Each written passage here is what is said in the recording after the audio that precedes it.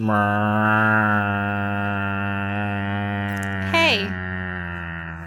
Hey. Welcome to Hi. Four Nerds Save the Universe, episode 40, Shell and Three nerds Bird. and a cow. Episode 41. Episode 41, Shell and Bird missed the episode 40. How dare you not 40? be here for Haven't I entirely missed, arbitrary numbers that don't matter. Haven't I missed way more than like 40 and 39 and probably 38 at this point? I don't know. I think you're just gone for 2 weeks, I think. Whatever it was. What did you say it was? 41? Yeah, we're 41 now. Oh, wow. That's how many days of Christmas there are. Just what? That song is a lot longer than most people give it credit for. I mean, the modern 30. American version where the Christmas just keeps expanding until it eats Halloween. On the 41st day of Christmas, we went trick-or-treating. So you joke about that, but like the Target across the street I'm not on Halloween, joking. the Christmas decorations go out. It's horrifying. If man. Christmas keeps spreading out to consume everything else, like we won't be able to explain to our children what the Nightmare Before Christmas is about. Because they're like, those are different holidays. Like we won't be able to explain that to them anymore. Because that's the direction we're going towards. I want to go, oh, dude. Thanksgiving just sits dejected in the corner. If we ever live in proximity, we need to go caroling on not Thanksgiving, on Halloween. just go caroling in all the wrong holidays. Yeah. Oh yeah. Valentine's Day. Fuck it. Why not? I love you. You love me. We both went to Valentine's Day in our Happy heads. Valentine's. Well, it's like the most family. Not Christmas. separated out. Yeah, it's like a couple like months after February. Christmas. Yeah, if you're doing Christmas shit, then you're doing Christmas. the wrong thing. Yeah. How come Christmas only goes in one direction, though? Like, why doesn't Christmas go in the other direction and gobble up some New Year's Because time? there's preparation involved in celebrating Christmas because you buy things in advance and stuff like that. And in a capitalist Yeah. society that's all about doing more and more events about that, basically, to sell things. Afterwards, it's clearance sales. So Oh, technically, Keith, you're bitter as a ham on Sundays. Well, that's just the reason. Psychologically, You gotta set yeah. stuff up in advance to celebrate the day, even if you're like putting up decorations. Whereas afterwards, it's like, At the same time, people keep their trees up through January sometimes, and Oh, then or you see them. you April. have no excuse. Yeah, I had a friend who would keep live trees up well after they died. So like they Ew. get the live tree and then just keep it up for all the way into the summer. And there would just be Oh. like a corner of the house that was just covered in What? pine needles and like a dead tree sitting there. And I'm like, you should really like take this down. And they're like, yeah, we should. And We that's even- just the end of it. we always just had a fake tree that we jammed in a box in the garage every time, and then brought back out for over and over again for 20 years. My family, they don't do it anymore because I'm the only one that would put it together. But we had one of those like full scale trees that you had to assemble part by part, piece by piece, branch by branch. And it was quite labor intensive, but I absolutely loved putting it up. And now that I'm gone, they bought some tiny like 3-foot thing that they stick in the corner. And I'm just like, guys, how dare you? Because our tree was just glorious. I had a neighbor growing up who left the Christmas lights on their house on the entire year round. Yeah, Oh, yeah, they I just was turn going to them go for on that. years I think straight. everyone had one of those people in the area that just always Well- had lights on their house. So I live down in Southern California where like you don't really have to worry about snow or anything like that. And so people would just leave their lights there. And I think there was kind of a community realization that the Christmas lights actually looked better than the house lights. So like I know my neighborhood, for example, almost all of them had Christmas lights year round. It actually looked really nice at night. And then you got the go-to like indie rock protagonist of adventure games made by indie studios, where like the protagonist will have a room where their room they sleep in is it's lit entirely by Christmas lights instead of actual like normal lights. That was me. That was me in college. You It were was for actually really Taba? nice. The dorm lights were really bright and like mine buzzed, and so we replaced it with the black light and covered the entire room in Christmas lights, and that was just it. And it was actually really nice mood lighting. And then if we wanted to do dumb things with highlighters, we'd flip on the black lights and draw on the walls. Oh, my mistake. Futaba's room isn't like lit up with Christmas lights. She has like glow in the dark stickers on everything instead. And back in my neighborhood, Probably we has had one fuzzy of the posters. Yeah. We had one of the crazy neighbors that would consistently make it into the newspaper every single year for their light display. You know, insofar as to having the like Santa in his sleigh and all of the reindeer on their front lawn and a timer that counted down to the seconds until Christmas. And I just can't imagine their electric bill. That's not the thought that I would have had, but yeah, I guess that would be pretty bad too. I do wonder how much wattage that takes. A lot. Those displays are really, really electricity expensive. Especially back before they started using, like, really cheap, energy-efficient bulbs. Like, ooh. Anyway, so this is ostensibly a video game podcast. I'm trying to trace back how we got to Christmas, but it's been the entire podcast so far. Yeah, we just immediately launched into that as if it we was were a talking plan. about Christmas over encroaching on the rest of the year. I don't even remember how we got there, though. Yeah, it's just October. it almost rolled off the tongue so well. It almost must have seemed like a planned topic, but no, we had no idea.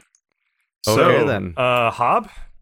Hob. Both Wander and I have played Hob. Wander's beaten it. I have not. So we'll keep it at that level. I don't think. Keith, you've not played Hob, have you? Nope. And you're Do you probably plan not to? going to. Yeah. I don't know. I mean, we've seen his like list of backlogs, but It was going to be it's next really on my schedule when you called it a puzzle game, but then I saw any footage of it, and I'm like, that's not a puzzle game. No, it's a puzzle game like Zelda's a puzzle game. There are puzzles there, but they're not like hard. They're just kind of like you look Once at every it, you're 30 like, minutes, you push a block in the way of something so you can get over something. Yeah. Yeah, I mean it's usually a little bit more. Apparently, Bird has soft locked himself out of a couple upgrades because he did the puzzles wrong, but that was about the extent of it. I just I did did the the water puzzles temple. wrong because I skipped the distraction elements and just went straight for the solution. Oh. But you're always I'm supposed to do serious. it last. I got, I walk into a room and I'll see a glowing button in the middle of the room and then, 3 things behind the button. And then I just go over and, push the 3 things, then push the button. And apparently by doing that once, I actually locked myself out of a permanent upgrade because you're supposed to go into the center of the room and push the button in the middle because apparently you're an idiot and you're just immediately going to just beeline towards the things.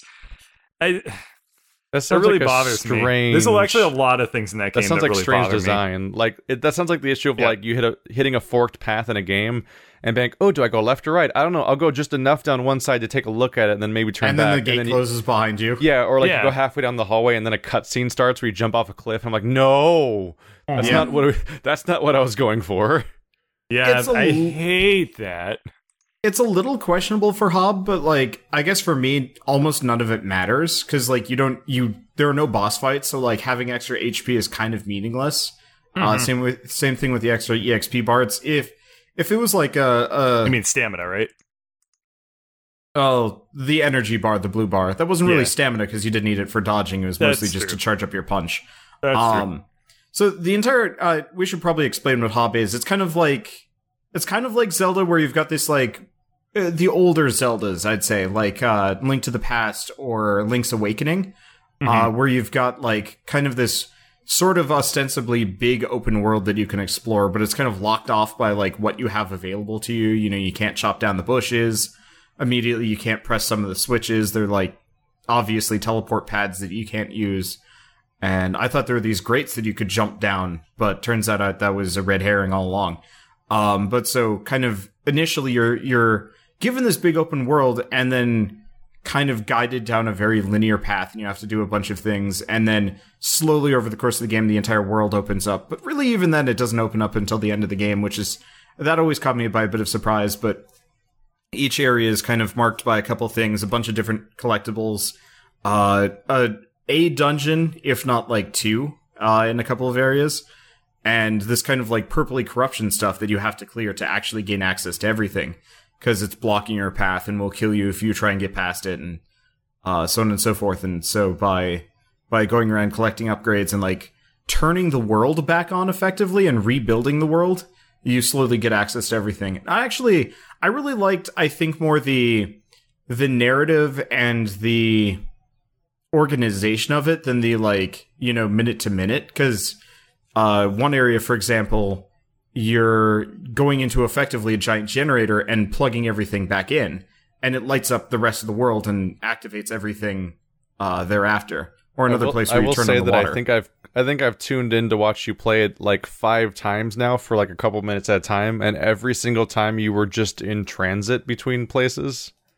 That's spend a lot of actually, time. Yeah, you spend a lot of time walking between destinations in that Like, game. To the point where I've tuned in like 5 times, and I don't think I know what the gameplay is yet. Wasn't it a huge issue that so much of the world was open to you on a single map that it was causing everything to, that's like, a separate thing, and I was going to talk about that shut later. down? For me, I'm such a completionist for Metroidvanias that, like, if I get one power-up, I immediately go back through the entire world a second time to see what side areas I've gotten access to. Even though the smart thing would be to try to get say, like half of them or something, and then backtrack once, then backtrack before the end or something. Yeah, and it actually turns out that the game was designed specifically for waiting until the end before you do everything, because until you clear out that purple goo, most areas are like just completely inaccessible to you. And so I spent a lot of time trying to figure out how to get to a place. And in 1 or 2 cases, it really was because there was like a hidden ladder somewhere that I needed to take down to an area. Like I missed a whole bit huge of that section with Mario of and the very Rabbids, end. actually. Where, like, you have to keep... Yeah, in Mario and Rabbids, every time you finish a world, you get a new power. Which means you then have to replay the entire previous world you just finished, but now with that power to unlock environmental puzzles to continue. But then they get kind of dickish about it, because in the first one, you finish the first world and get a power that lets you replay the entire first world to solve it 100%. But when you do the second world, they give you the second power, but then there's also you still need the third. There's a third thing you need. I'm like, no. So like you'll do a second lap through the area and then realize you need a third lap. It's like that with the Metroid Prime games. And the funny, the terrible thing is you can hear the power ups. Yeah, you know it's there. So you can see it, but you can't get to it. Go. And so it could be beyond a shield or beyond a wall or up in the rafters or somewhere, and you're like, I don't know how to get it yet. And then you have to remember where they are to go back for them. Skulltulas. Yeah. Skeletas. Yep. But that's actually what broke me for Mario and Rabbids, where I was eventually just like, I'm not going back for the remaining I'm not going back for the remaining collectibles or not collectibles challenges. They're just not worth it until I beat the game. But so Hob kind of does that, and I almost wish they had made it less obvious that you could go back for things, like even locked you in. But that said, I think I should talk more positively. I just really liked, I think, playing it, because there aren't a whole lot of games where you're just kind of wandering around a world and solving things, and you know nothing is like particularly demanding, and you just kind of go at your own pace. And so I got to screw around. I found out, by the way, Bird, when you play, there will be waterfalls. I want you to fling yourself into them sideways and tell me what happens. Okay, because sounds good. As Shell had kind of alluded to, they programmed the game and they didn't think about Ryzen processors when they made the game. So, Bird, you said your performance has been like perfectly fine for Hob, right? No, I have issues too.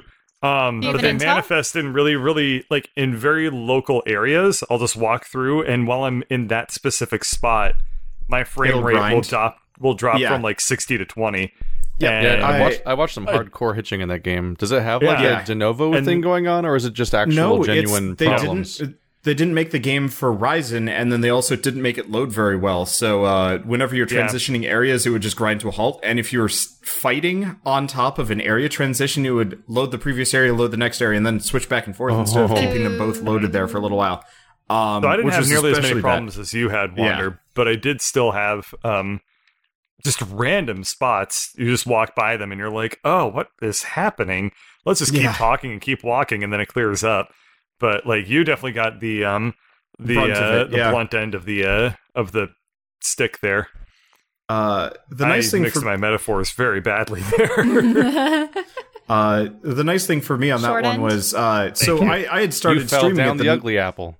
Yeah, I really did. I fell down it and then it hit me the rest of the way. But so So I actually started playing Hob the night before it came out, because that's when they handed it out. And the developers actually showed up, and I was like kind of waffling. I'm like, maybe I should give them time to fix it. And the lead designer showed up, and he's like, no, keep playing. Mm-hmm. Please just keep playing, because you're finding all of the bugs that we can't find. That's so we good. They're so we honest actually- developers. Good for them. Yeah, no, like it's a shame because for me, Hob is actually one of my more favorite games from the year, just purely from like an aesthetic world standpoint. You like robots. Yeah, I like robots, I like ancient runes, and I love like this visual style, and it was just pleasant. But so they more or less demanded that I keep playing. But the patch notes for patch 1.10.2, the third note is special shout out to Wanderbot, whose assistant singularly made this patch possible. And so like I was in this like weird standpoint where I was just like, I gotta stop because this game does not perform at all well, and like I feel like I'm making it look awful. You get a lot of people going after you in the comments, like, "Why are you playing Yeah, this?" somebody's like, turn down the graphics. You clearly can't handle this, and I'm like, no, this is. Patch notes 1.10.2. Special shout out to Wanderbot, whose assistant singularly made this patch possible. Yeah, Nice, dude. yeah, and Very nice. Your most expensive computer possible basically can't handle this indie game, obviously. yeah. What you need I've to do is you need to actually get a second 1080 Ti, and you need to SLI them together, and then you can experience the true majesty of Hob. Really, I need to figure out how to get an Intel and a Ryzen processor into my computer and run them in same parallel. Yeah, that actually would solve the problem. Your computer needs to Multiple dual-wield processors? processors. No, You can't. I thought it was graphics cards you could have multiple I of. actually had this problem worse. Next, you're going to tell me you can have multiple RAM sticks. kind of on the topic of poor performance, I've actually had the same problem with the Total War Warhammer 2 game that came out. That was going to be like my backup game because I got really mad at Vaporum, so I loaded it up and it was just instant 20 FPS on bare minimum graphics, and I'm just like, well, fuck this. This looks like it's out of the mid 2000s, and I don't want to deal with it. So I just gave up, but it feels like I should not have gone with a Ryzen processor because it is really creating sucks more because problems. those are such hyped processors. They're and they're nice. supposed They're to be so top good. of the line, and But is it? But games that have been in development for longer than the Ryzen exist, they for Runic, for example, they didn't have a test box. So AMD actually drove a computer to them and delivered it to them personally. It's saying like, here's your test computer, make it work. and then they didn't And- make it work. Well, they did make it work, but this was after the game had come out. I get you. And so 2 hours before I was done with the game, the developers pop on and be like, we fixed it. By the way, we had the AMD computer finally and got it all working, loaded up, and it smoothed out so much more. So now it looks like good for them. What you fixed experienced, it. Bird. Yeah, they fixed the vast majority of the problems that I was experiencing. I'm sure they've got more. Isn't that the issue with anything that's just so brand new that not enough has been established for it, and you run the risk of being... Yeah, they probably just didn't even think Ryzen processors existed, but since Bird and even PS4 players have actually said that they have hitching and crashing issues, which is kind at that of shocking. point, you run out of excuses pretty fast when it's the console port. Yeah, they've got excuses for me because, okay, Ryzen, that's excusable, but the rest of it is really? And I feel bad for them because, they're lovely people and they make great games, but at the same time, this is their third game that Runic's put out, and these guys are the guys that worked on Diablo 1 and 2. So, you'd think they kind of know how to launch a non-broken game. Yeah. Actually- well, back to, that's a big part of the experience is that, it had a very rough launch, but, assuming that they have, smoothed all that out, there's still, in my opinion, it's a game that missed so many opportunities, and I don't know how much of it is on me or not, but, it's a open world game, and it's about exploration and stuff, and I constantly find myself finding little nooks and crannies and paths that I think are going to lead somewhere, and then I jump onto you them. fling yourself to your death? I fall through them. I clip Yep. through them. I bounce off of them. I or in some cases I land on them and then they just I think teleport Wander's me and first kill session me. with the game involved a Demon Souls style character goes skiing off into the abyss because he stepped on a slight slope at the beginning of the game. I had that happen. There was I had a bug actually where I got rid of all the purple goop. I had cleared it out, and then I walked through where it was, and then my character sunk into the world, dying horribly because it had gone invisible, but it hadn't unloaded. And then there was another point where I just randomly fell into the world and died. And when you played Bird, was there that horrible Wilhelm scream, or had they already gotten rid of that? No, they had removed the Wilhelm scream from when he fell off the cliffs. They used a Wilhelm sound scream? engineer had been hanging out after they had patched it out, and he was the guy that did all of the sound effects. And so I fell to my death, and I'm like, hey, there's no Wilhelm scream. And he's like, yeah, I removed it. And I was like, I kind of almost missed it. But the problem is they had added it, but I guess it was either poorly balanced or it just wasn't affected by the sound slider. So loud. So it was always loud. So you'll hear kind of quiet sword slashing moves, and then you'll accidentally fall off, and then there's a really loud, and it's just Jesus.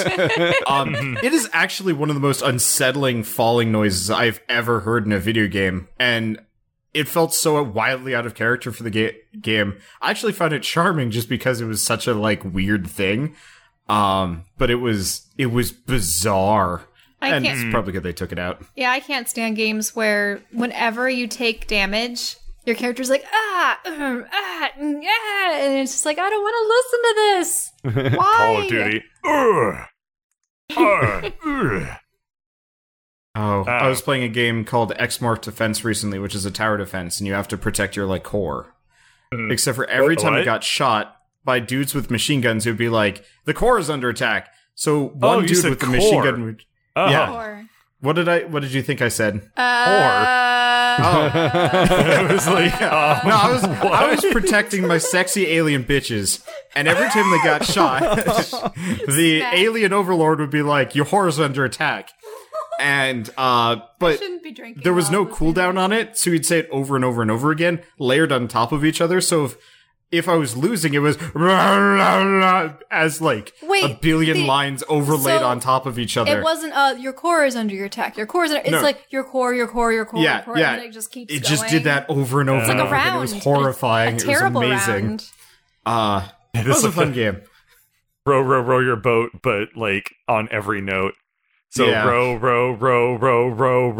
your boat. Yeah, it's core, like if defend the core.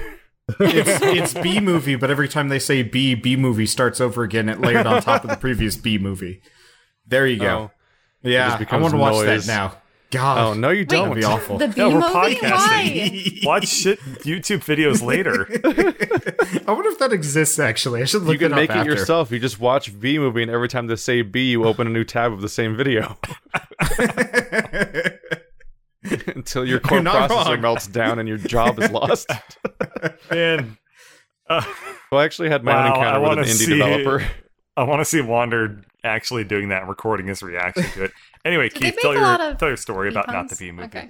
I ended up with my own indie developer encounter because I ended up playing Primordia recently, just because it occasionally comes up as a request, and it is not at all a new game.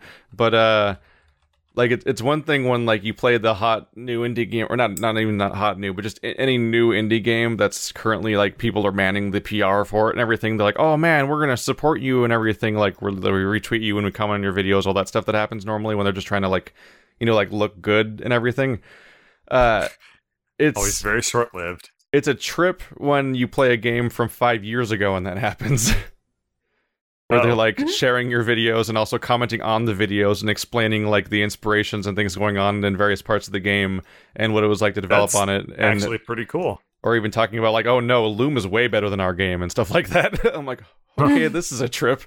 It made me very happy. I had already beaten the game before before they really started arriving, just because there was this awkward moment where you encounter a female robot, and I'm like, isn't it? Oh. And I just wanted to talk about for a moment the weirdness of it's weird how all these robots have no apparent gender until suddenly there's a female character, and that one has female traits when nobody had gendered traits until just now, because they're just robot shaped. And then it's I get this there's this detailed comment about how it's actually the that robot is inspired by, like, I think somebody at the company worked in law, and like it was based on one of their heroes and stuff like that died before the character was finished and before the game came out. And I'm like, oh, okay, I'm sure happy I finished before they started commenting, or it'd be really hard to like not filter literally everything.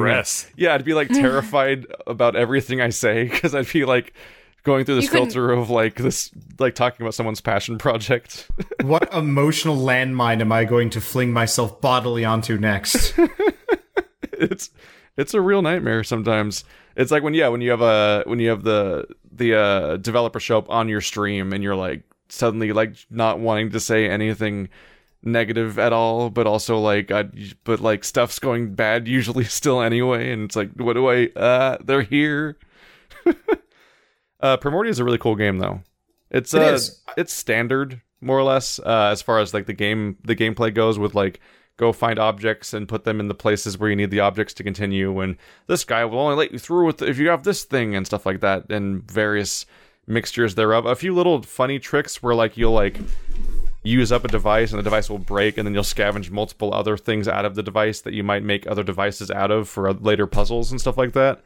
And they'd have an interesting take on like, I think they wanted to keep the old school adventure game thing where like you can make permanent thing where you can permanently miss stuff, but they wanted to make it not be the problem it normally was in old school adventure games. So like in those older adventure games, you make a mistake and you don't know until an hour later that you needed that one item from way back there, so you have to reload a save all the way back there and replay the entire game since then, because you often went through several like one-way directions from scene to scene and stuff like that.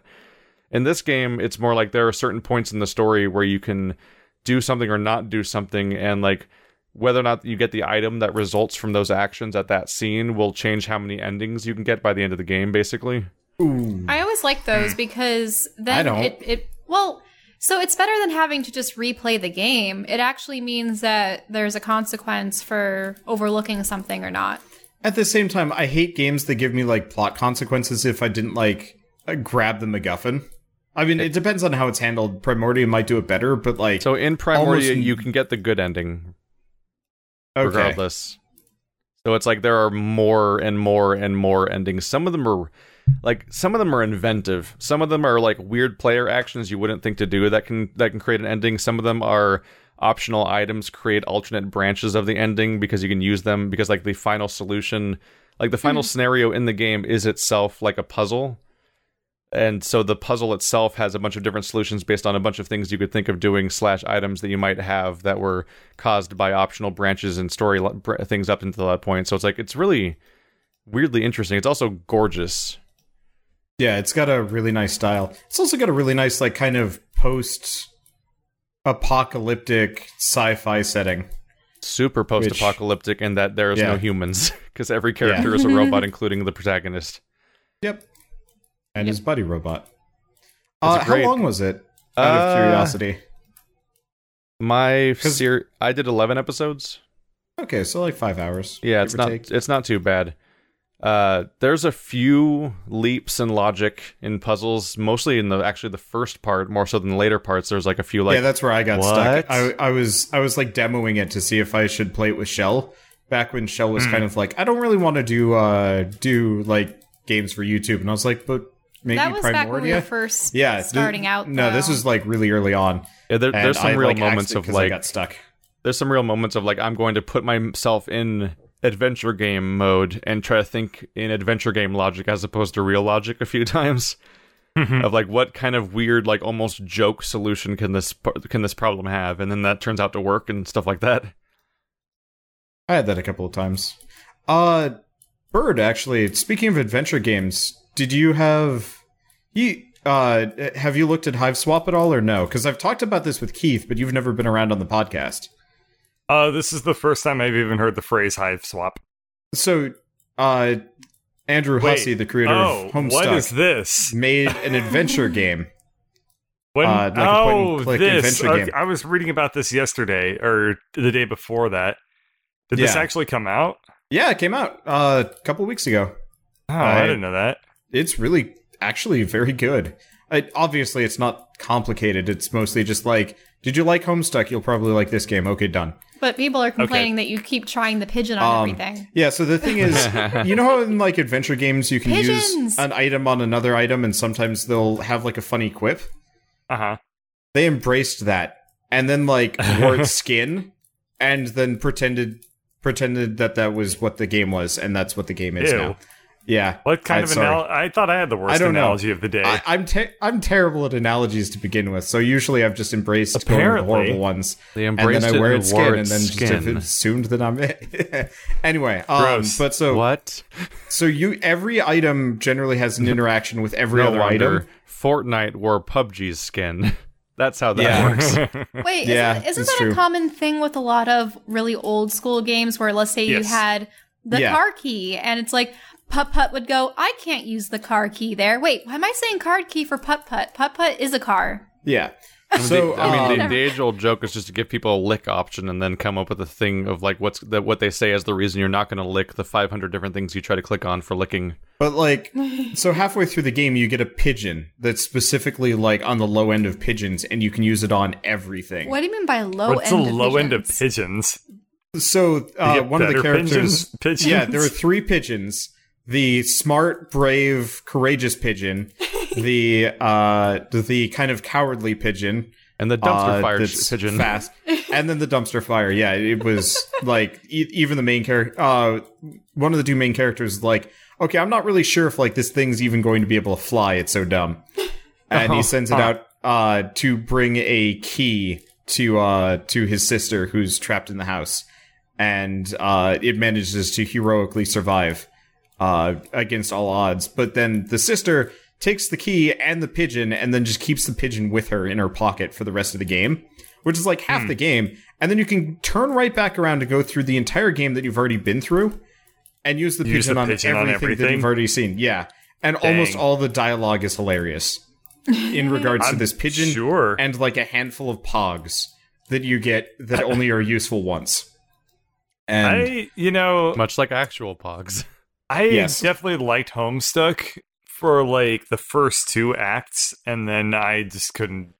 I stopped caring. for me, this felt like the first 2 acts kind of like when it was more cohesive and there were only like a handful of characters and like immediate problems to deal with. Which is part of the reason why I liked it. That was the big thing, is that like as more characters kept getting introduced, the story got slower and slower and slower. Yeah, so I had like mild concerns about it because you do end up meeting one other character, and as soon as you do, like the dialogue jumps up a lot. But for the most part, it was definitely running around and like quote unquote solving puzzles that really were just like use the obvious thing on the obvious other thing. Yeah, but I guess wanted I really to mention liked it because it Homestuck. was fun. I liked Homestuck through the felt, and then I liked Yes. the trolls. And then as soon as like the alternate version of the troll started appearing, I was like, I'm out. I think you and I both stopped at the exact same time, except for I stopped because really, he went on because hiatus, and I was just like, that's eh. when the number of characters in the story literally doubled. Yeah, And it was already a big cast. It was already like 30 characters, and then it was like, Yeah. and then here's a alternate reality yeah. version of And here- every character. Here's also all of the characters that were dead. They're kind of alive in like Ghostland. And it's like, wait, that hold was up. right when I was done. Like Yeah. the Wandering Nomad, is that the one that I'm thinking of? Like around Ghostland. Yeah, something like Yeah. that. I just Oh, remember yeah. there were like dream bubbles, and it was just like, all right, I'm checking Yep. out. That's the one I Cosplay- checked out. But the Wander interesting actually- thing for Hive Swap for me Wait, was Wander that it had- cosplayed as a Homestick character? Is that what you're about Yeah. to tell me? yeah, Dave within like the first couple of years of Homestuck being a thing. So I was like, okay, I'll just be Dave because that's an easy one. That's Yeah, the and I easiest remember- one. Yeah, exactly. Because I had blonde hair at the time, so I was just like, all right, this is easy peasy. Yeah, and he poked me in the eye with his massive, what was it, a duct tape sword? I made the sword. The beatbox No, the really shitty radio like thing? the really shitty sword. It looked like demonic magic, weird. I don't know, what was it? It was a joke item he got that only had negative stats. Oh. That's all I remember. But it looked awful, so I like just had the excuse to make an awful looking sword out of cardboard and duct tape. And he proceeded to poke me in the eye with Yeah, it. unfortunately that was the last of cosplaying for me. Because What about Finn? I got this was after Finn, I believe, wasn't it? No, No, you're right. it's Finn was before late. Finn. Finn was the end. This was the beginning of the end, and also the first cosplay I ever did, where I got hugged by more people that weekend than I think in the last decade, and I was not okay. I'm not a very huggy dude. It just always feels weird, especially when people have like body odor or lumps that where they shouldn't probably have lumps. Wait, yeah, I think What- Bert heard the story before, because this is when I said during EDF that he inflicted his body upon you. Well, Yeah, I heard that was part. that was was the for Finn, Finn thing. though. Yeah, that was Finn. That was like the true end Oh, because the right, guy that was was Adventure Stank yeah, Master. Right. Yep. The one awesome thing about wearing my early suits of Samus armor was that people wouldn't approach me. They'd like ogle and like ask for my picture and stuff, but they very rarely would come forward to actually want to hug me. And if they did, it would have to be very gently because I was like, my shoulders were like twice as broad. I was like behind a helmet and everything, and it was just way too much. I think A people lot kind of- of understand you don't hug the armor because that's where shit gets broken. Yeah. But also, I couldn't fit through doors. I couldn't sit down. That was difficult, but it was funny because half the people were like, "Are you a girl?" And I'm like, "Yeah, Yep. I am." And they're like, "Oh, that's cool." Samus. It's like the legends. I think one of my favorite things to I think one of my favorite things to come out of Homestuck is Sweet Bro and Hella Jeff. I think I showed Ladybird Sweet Bro and Hella Jeff a couple, like at least once or twice, and she was just like, "Why are you showing me this? Do you remember Sweet Bro and Hella Jeff? I tried to forget it. Do you remember this thing that I have on my monitor right now?" Wait, what? Yes. Who are these characters? I never got into Homestuck myself, but Sweet Bro and Everyone Hella was Jeff is a cosplaying as parody trolls. of bad webcomics made in MS Paint by like little kids, like 7-8-year-old kids who have no ability to make any art. do you know what this reminds me of, though? There's been these new apps that everyone uses lately, at least for Facebook or something, where there's really nicely drawn pre-rendered characters that people can customize, and they have Ooh, like the hot you know, dog. like the hot dog. Yeah. And you can have them do just like interact with pre-rendered objects and stuff, and you can make avatars for your friends and show them interacting. And people have been Or using there's that. like Control-Alt-Delete where the faces haven't changed in a decade and a half. You don't know what the hot dog is? Here, I'm going to paste it into the podcast.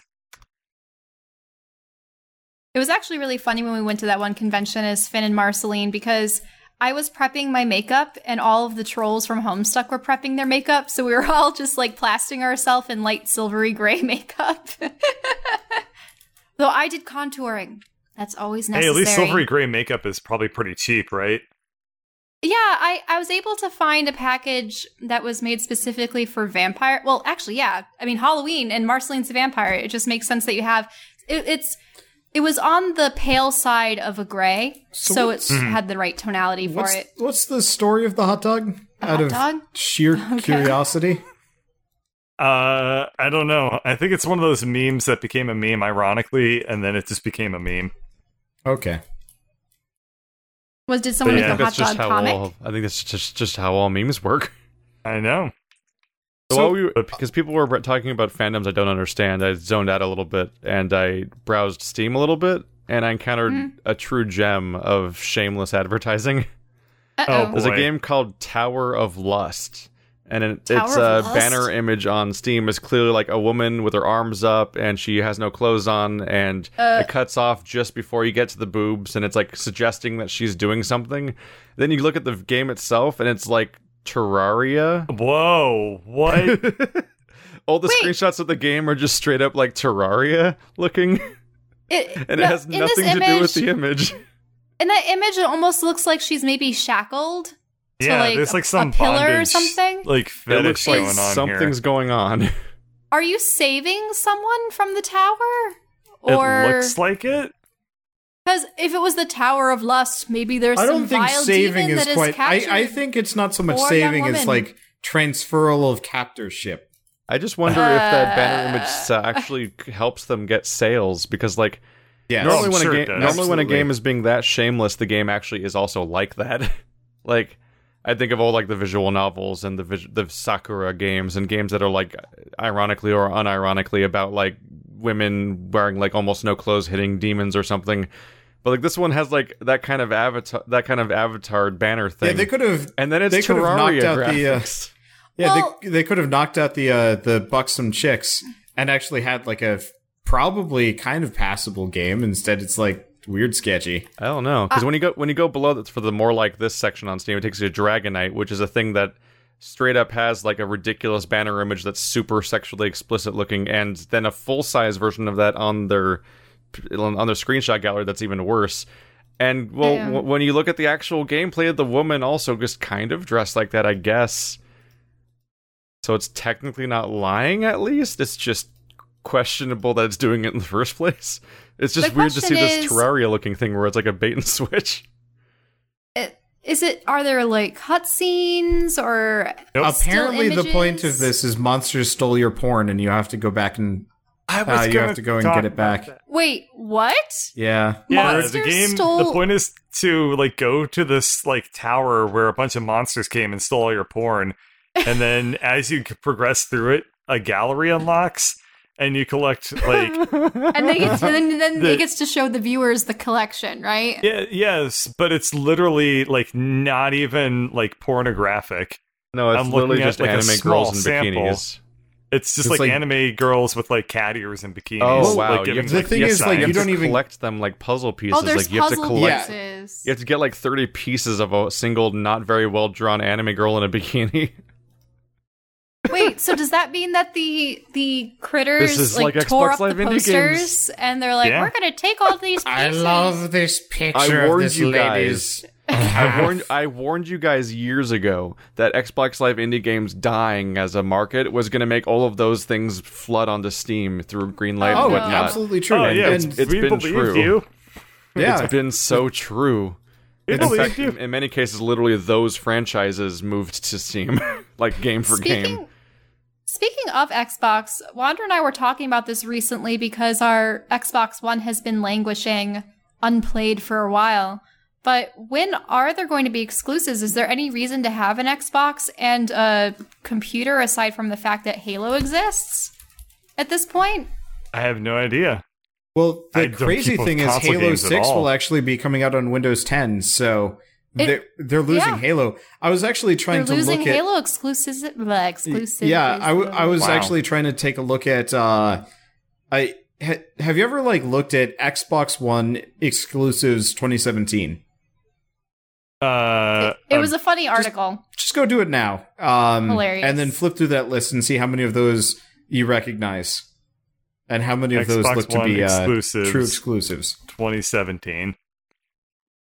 GameSpot? Any? I've looked at a number of them at this point. GameSpot, trusted reviews. 'Cause we're talking Games about Radar. not counting PC That games, wasn't- right? Yeah. that We're wasn't talking about exclusive. what on the list isn't a PC game. Yeah, Yeah. Because like that's a Cuphead issue too. It's like Cuphead is a quote-unquote Xbox exclusive, isn't it? 'Cause yeah, not but on it's PS4. also releasing on. Yeah, it's also releasing on PC. So like technically, I can kind of understand where they're coming from. And I think it wasn't. I've either never heard of these games or I've heard of them and they're also on PC.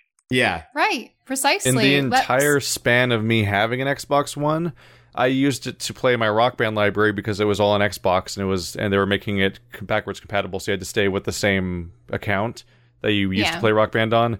I played the Master Chief Collection with Andrew, and yeah, the only time I've ever popped up my Xbox for the specific purpose of like let's do a let's play of this game and stuff like that, and I have to do it on Xbox was I technically needed it to play Inside earlier. earlier, Inside but- earlier than the PC release because it came out on Xbox One first, and that's the only it worth time in the last like 3 years I've touched my Xbox One for Let's Play purposes. yeah. It's just Was it worth it, Keith? Was it worth it? Inside's fine. It's You the made a same rich game, man richer, Keith, but the did same you make game your for the life same richer? price. But Listen, yeah, no- I picked. Everyone's richer and was in a very gross way after playing Inside. Uh, Fair point. Yeah, Yeah, so we were just flabbergasted because it's like, well, Yeah, why even have a console if you're already distributing your picked up games my, on Microsoft? I picked up my Xbox last year for my birthday, like pretty much a year ago. I turned it on for Recore, and I haven't turned it on since. Recore was on other stuff, wasn't it? It was on the Windows Store. Oh, right. So, yeah. I don't know. Yeah, last game I was interested in playing on Xbox One got canceled. Scalebound. Yeah. Oh, Like, wait, that's was just that not exclusive happening. to it? Yeah, it was going to be exclusive, Oh. which is like, why do you cancel your only potential real exclusive that isn't just a rehash, a remake, or also already on PC? Something was probably going poorly with it. Oh yeah, I'm sure. People were saying negative things about like previews and stuff like that near the end before it got canceled. So it might have been that the actual project just wasn't panning out, but it almost killed Platinum. Yeah, from what I heard, Platinum was kind of going all in on it, but Microsoft was like kind of giving them the runaround on details, and like the combat wasn't shaping up because both sides had different ideas, and it wasn't going well. Yeah, the game getting canceled almost destroyed Platinum, and they might not be a company right now if Nier hadn't done so well. Yeah. Mm-hmm. That was just Yeah, a You might weird say Nier was background their story. Final Fantasy. They were near bankruptcy. Okay, you win. Yeah. How many of us are planning on playing Cuphead? I'll probably play with Andrew in co-op. I don't think I'm going to play it. We were debated it, but Carl. I thinks wasn't that I will debating it. I was survive. like, I will play this if I'm ever in like physical proximity to somebody else, but if I play it with Shell, you're just going to be angry at me. You're not going to be angry at the game. You're going to blame me for bringing you onto that experience, and I think I will preemptively avoid that, knowing what I know. I mean, it just reminds me of all the old cartoons that I used to watch that my grandmother had given me from New York City. It reminds It was- everybody of those Max Fleischer. It was cartoons. That's Little literally Lulu, what. That's though. literally the entire point of its creation. Yeah. Yeah, like, I don't mind Cuphead. I'm like toying with the idea of playing it tonight, but it's kind of, I put it in the same boat as Fury to almost some degree, where I'm not against playing Cuphead, but the idea of sitting through and beating the whole thing sounds like more work than I'm going to have fun with. And so it would be a lot easier for me to just pass on it until I had somebody that I could play with that maybe we could reasonably beat it, or at least, make good content out of it. Because I'm if I not played alone, really good at bullet hell side scrolling things. Yeah. like and I was watching Cox and Krendor play it, and they would just go silent for boss fights because they couldn't even like commentate. they couldn't over it. concentrate. Yeah, Well, yeah. and those two are pretty good at commentary at this point, especially as a duo. And I was just like, yeah, maybe I'll do it if I like literally have nothing else to play, especially because it's not that expensive. half of it would be lamenting my demise. No. Yeah. For But, me, like- it's like I love boss fights, but I'm not crazy about Mega Man. And Yeah, that's kind of the thing they're going in with, like the jumping is around there and even shooting any to the right. content outside of the boss fights to there speak are of? levels, but Yeah, not but much and not long. For a number Yeah. of them, it's like the levels where it seems like it matters are the kind of the auto scroller ones. yeah, Those ones seem like they're a little bit more designed. The actual platforming levels are like you rush through them and then you go fight the boss, and it's like, well, I guess. I don't know. Ugh. I'm really glad that it exists, and that I think it'll make a lot of people happy, and I hope that lots of people play it. But I don't know if I really want to let's play it. Is really what it boils down to. Mhm. It just Yeah. seems like it doesn't. There's nothing grabbing it enough that to me that I feel like I'd be able to offer like anything unique Yeah. about it. And then like I don't know if I'm skilled enough to like Well, make it a cool experience outside That's of the just other- like talking about it. that's the other thing I ran into. It's like, whenever I look at a game, it's like, is it already getting coverage? Yeah. Then maybe I think I'll just give it a pass. Isn't Like, that every video game? not really. Yes. Like, what's a good example of a game that I picked up recently that wasn't? I mean, not exactly in the same vein, but Hob actually didn't get a whole lot of like large YouTuber support. So I didn't feel too guilty about playing that. What about Echo or other things? Echo is a perfect example of a game that almost nobody bothered to play except for me. I think maybe like one or two other channels have played it at this point. But it was a neat game that nobody else was even bothering with. So I was like, all right, well, this is a good opportunity for me to pick this up and play. And I won't I don't feel like, I don't feel like Hob needs me to play it. Like, technically no game needs me to play it, but it's one of those where it is one of those where it's like it's a shame to pass on a game that it is decent and don't leave us, Wanderbots. We need you. Play us. That was play how us. people talked to me. There was like, it might have been, I don't remember if it was one person over and over again or different people, but people were acting like I was betraying and disservicing Tides and Numarina because I wasn't playing it, and that I'm like, Numenera. as if like Oh. I'm screwing it up somehow. I'm like, what? I'm not their PR. I don't work for them. It's just one of those that it's like if there's already like a ton of other YouTubers playing a game, sometimes I'll just be like, all right, if I'm already on the wall about it, it's probably just not worth it for me. And like there are some other games that are like clearly getting overplayed that I'm still going to overplay it anyway because like Breath of the People are Wild gonna was watch amazing. it. Yeah.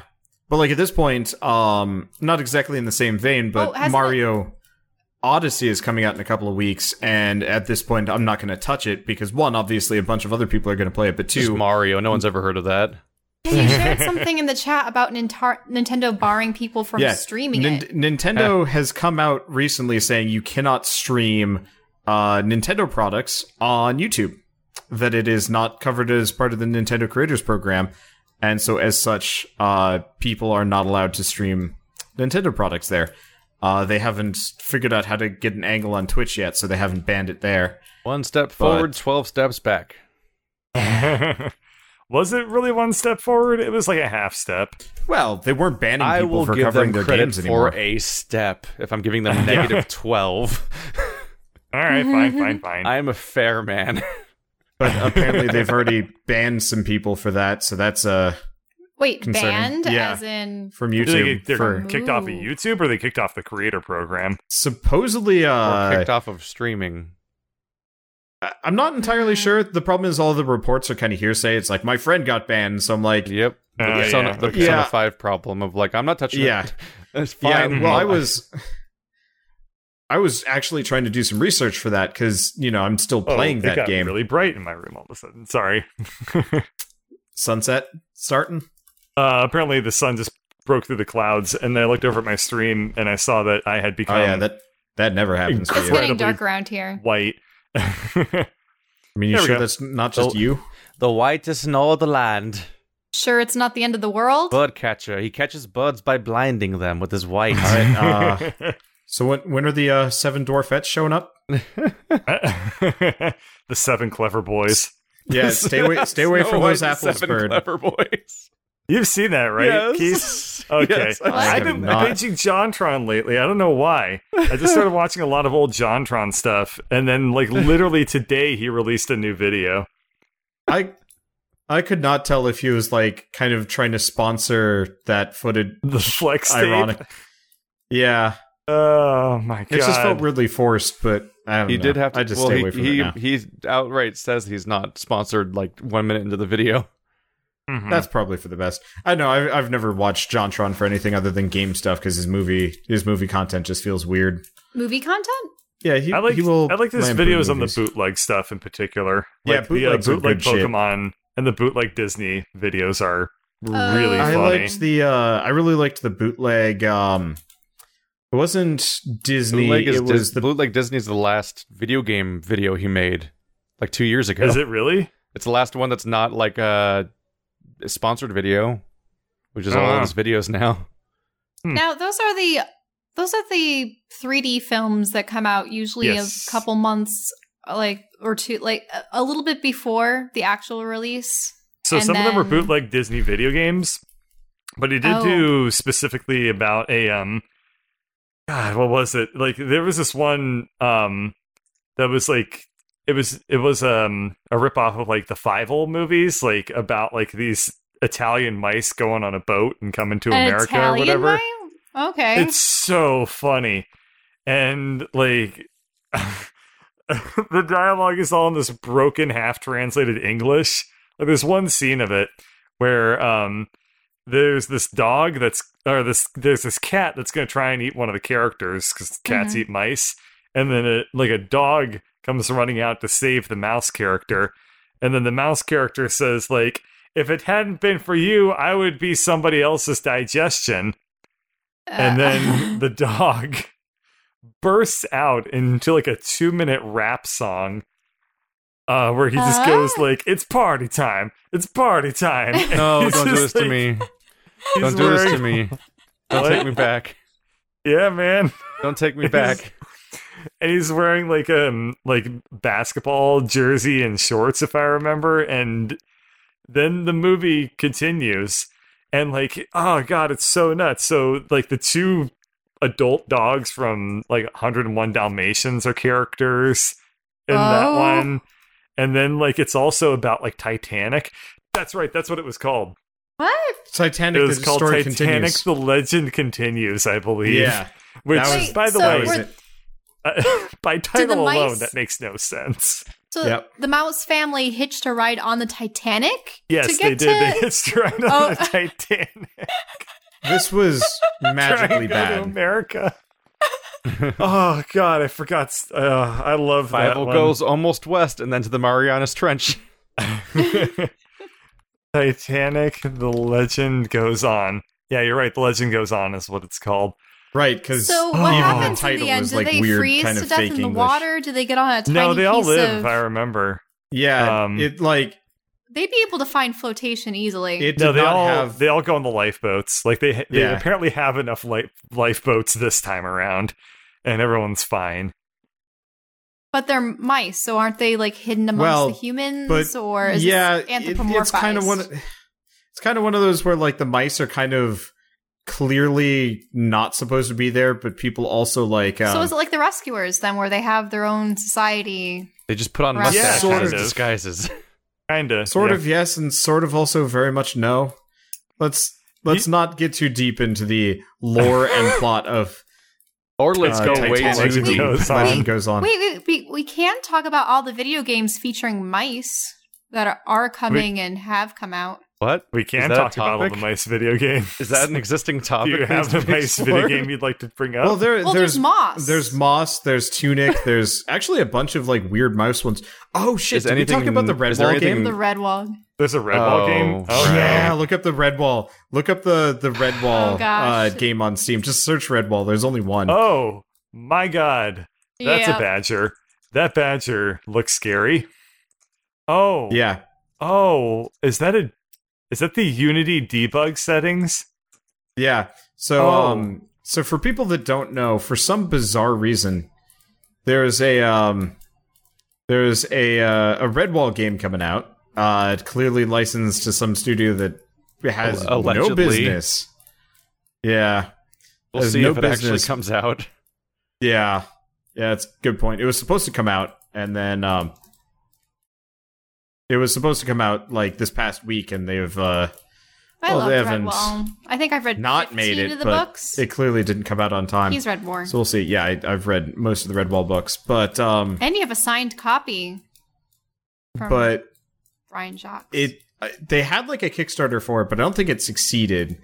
And then like all of the Steam store page is just nothing but like weird kind of Unity asset pictures and like just very clearly not ready for production. And also, isn't it going to be another sneaking game? Like Yeah. avoiding enemies and... Yeah, I couldn't really tell what the proper gameplay was, but So the Kickstarter succeeded, but they got 17,000 of their 11,000 goal. And for a video game, I'm like, what is that money even paying for?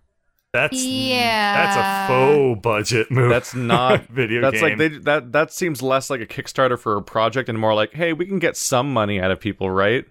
And just going for that much, because like that is not a video game budget, That's not even enough money. vaguely.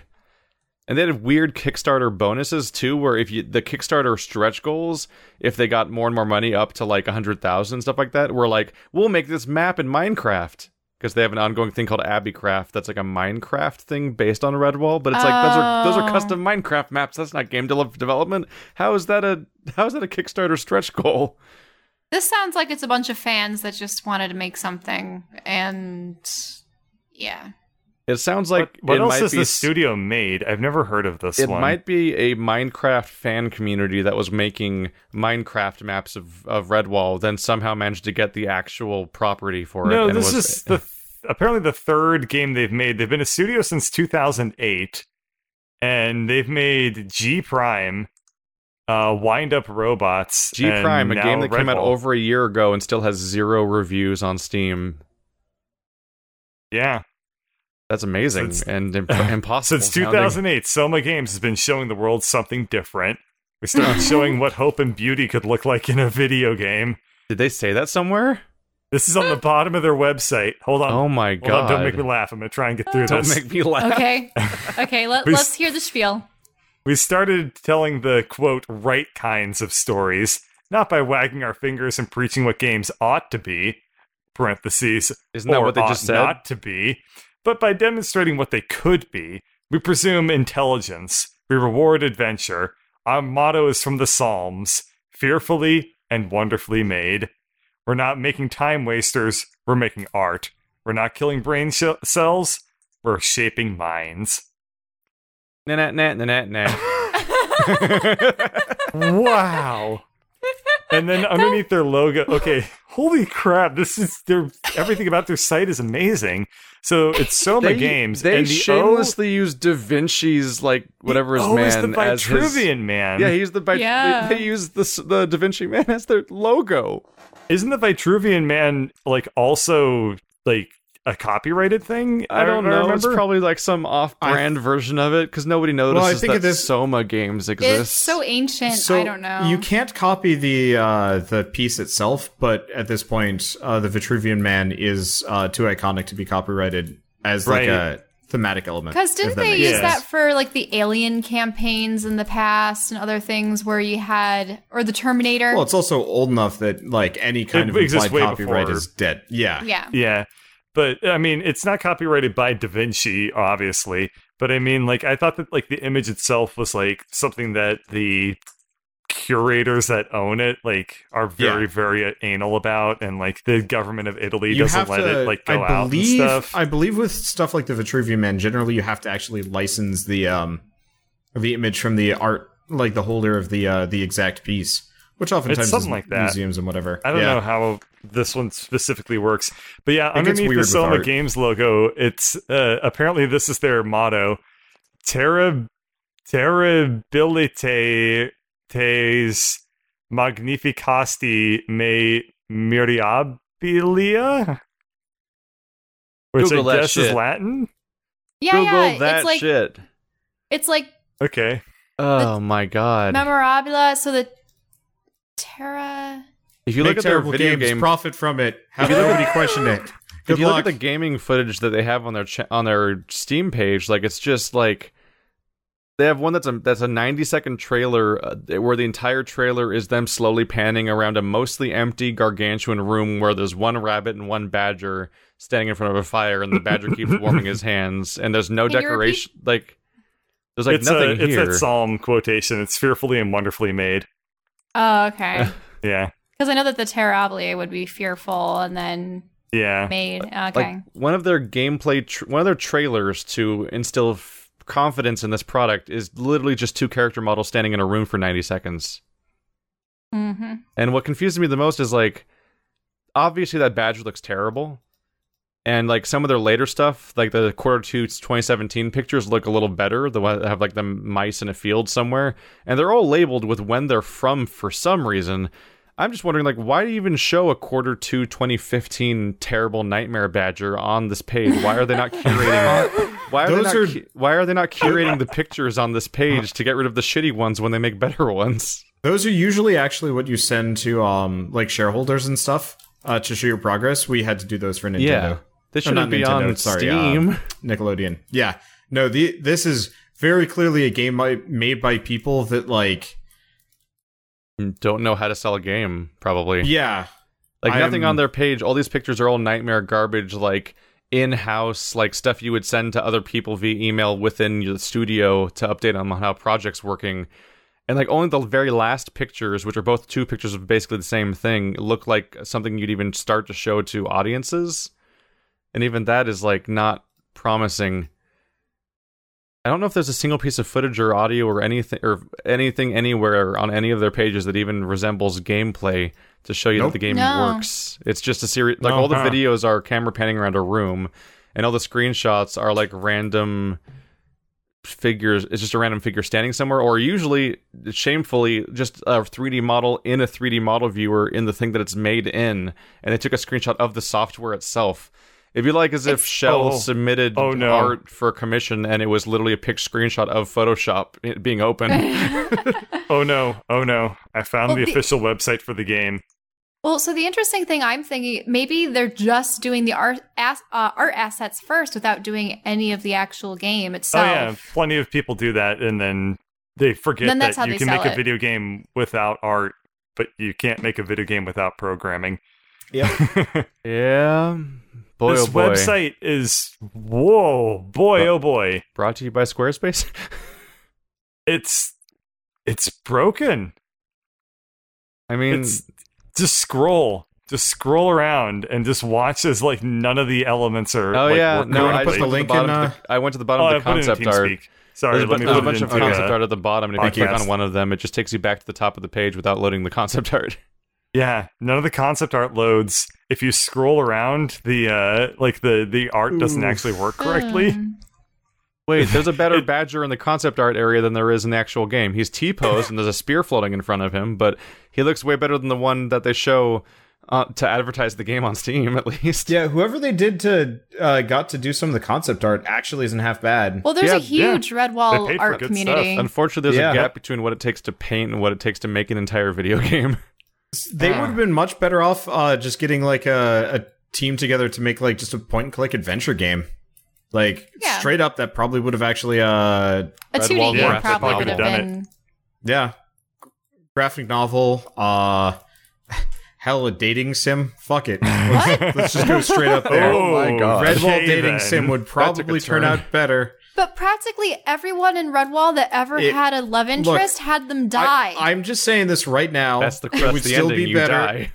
It would still, it would follow that general. No, it was never the main protagonist that died. It was always the love interest. Yeah, the love interest, or like someone that might have potentially been one that, but like poor Triss and Shog and Rose and Martin and yeah, but like. Spoilers. Gonna be honest, that horror would probably be better than the horror that this game will never be, because it probably is never going to get finished. It's one dude. It looks like the studio is literally just one guy. Oh. As far as I can tell. I think it's more than that, because like I've seen their posts in the past, and it sounded like they were going to do multiple. Like one of their Kickstarter stretch goals was remaking the Redwall Abbey in Minecraft, which looks like they did anyway, like beforehand. So I was confused by that. There's probably still a big Redwall community that pitches in for things. I mean, it's kind of hard to have a long-lasting community when the source material is literally dead. So, aww. But everyone has their fan characters. It's almost as I wouldn't say it's. That's not what you want to build a community on. No. I'm gonna build a Sonic community on OC. Oh shit! Oh no, that's the thing though. If you ever look up Redwall on DeviantArt, it's everyone has their own sort of fur Redwall Sona. We need to escape this endless loop of freaking fandoms we're talking about today. Can we do like the thing that we were doing earlier with like Blank the Hedgehog? With Redwall, what would we even look up? Like, oh god, Keith the Mouse, Keith the Mouse, Keith the Badger. I mean, with the commonness of my name and the existence of the furry community, I don't know if you're really going to have any real guess at it being actually Redwall when you get there. Probably Keith the Redwall Mouse. You just put Redwall in it and hope for the best. It could work. I'm looking up Keith Redwall character, and I unfortunately can't find anybody. Aww. What even is Redwall anyway? Like, you've never read Redwall? Oh. It was I've never read Redwall. So it was young adults slash like for kids. Middle schoolers. Yeah, it was like middle schoolers. The books were definitely like more kids oriented. There were some mature themes, but for the most part, it was fairly kid friendly. It usually took place at Redwall Abbey.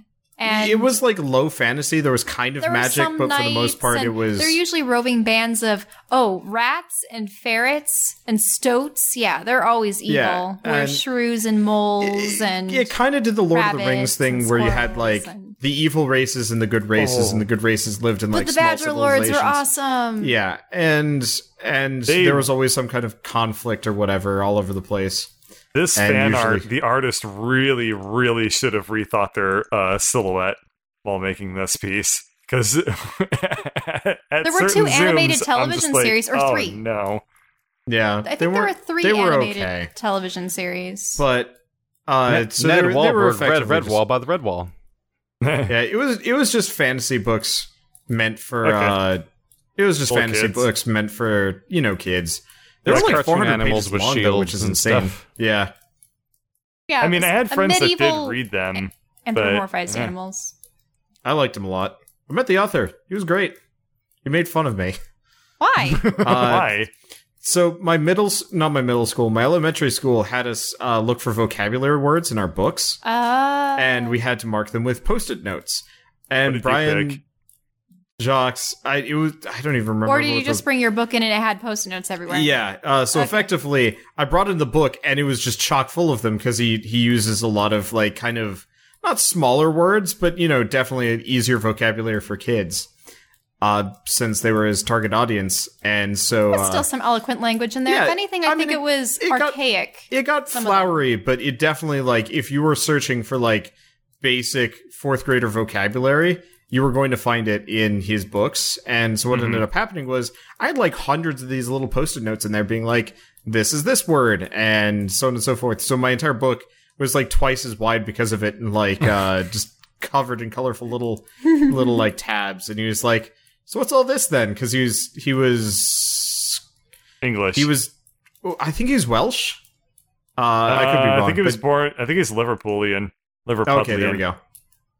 Yeah, so he was He was writes from there, and so colloquialisms very well in his books. it was the first time I got made fun of by a British person. It was really weird because it was also one of the first times I'd like ever encountered somebody in person with that accent, and it felt It'd be It like didn't feel- getting insulted by John Lennon.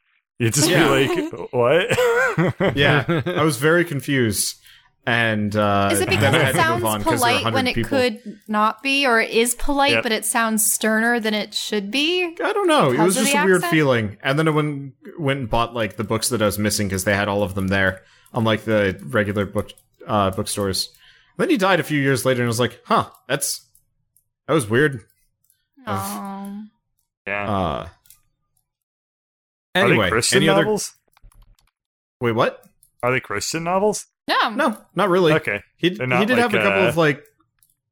He did have a couple of like religious-ish books, but not the Redwall ones specifically. Okay. Yeah, the 'Cause Red the Bull only- ones. They were self-contained. The only people I know who read Redwall were like really like hardcore.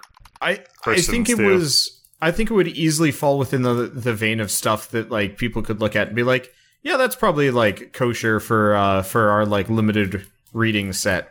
Like you could look at it and be like, passes this the is Batbeard test. yeah, Or the I exactly. think it Batbeard was mom just test. sort of like the traditional knights versus bandits kind of Yeah. moral. For when your kids grow out of Winnie the Pooh and need a little bit more killing in their literature. Huh. But they dealt with interesting issues. Like there was that otter that had been raised by ferrets, right? Yeah, it was kind of like nature versus nurture and But then- like morality of murder and One of the some stuff. one of It the most didn't pull depressing apart ones punches.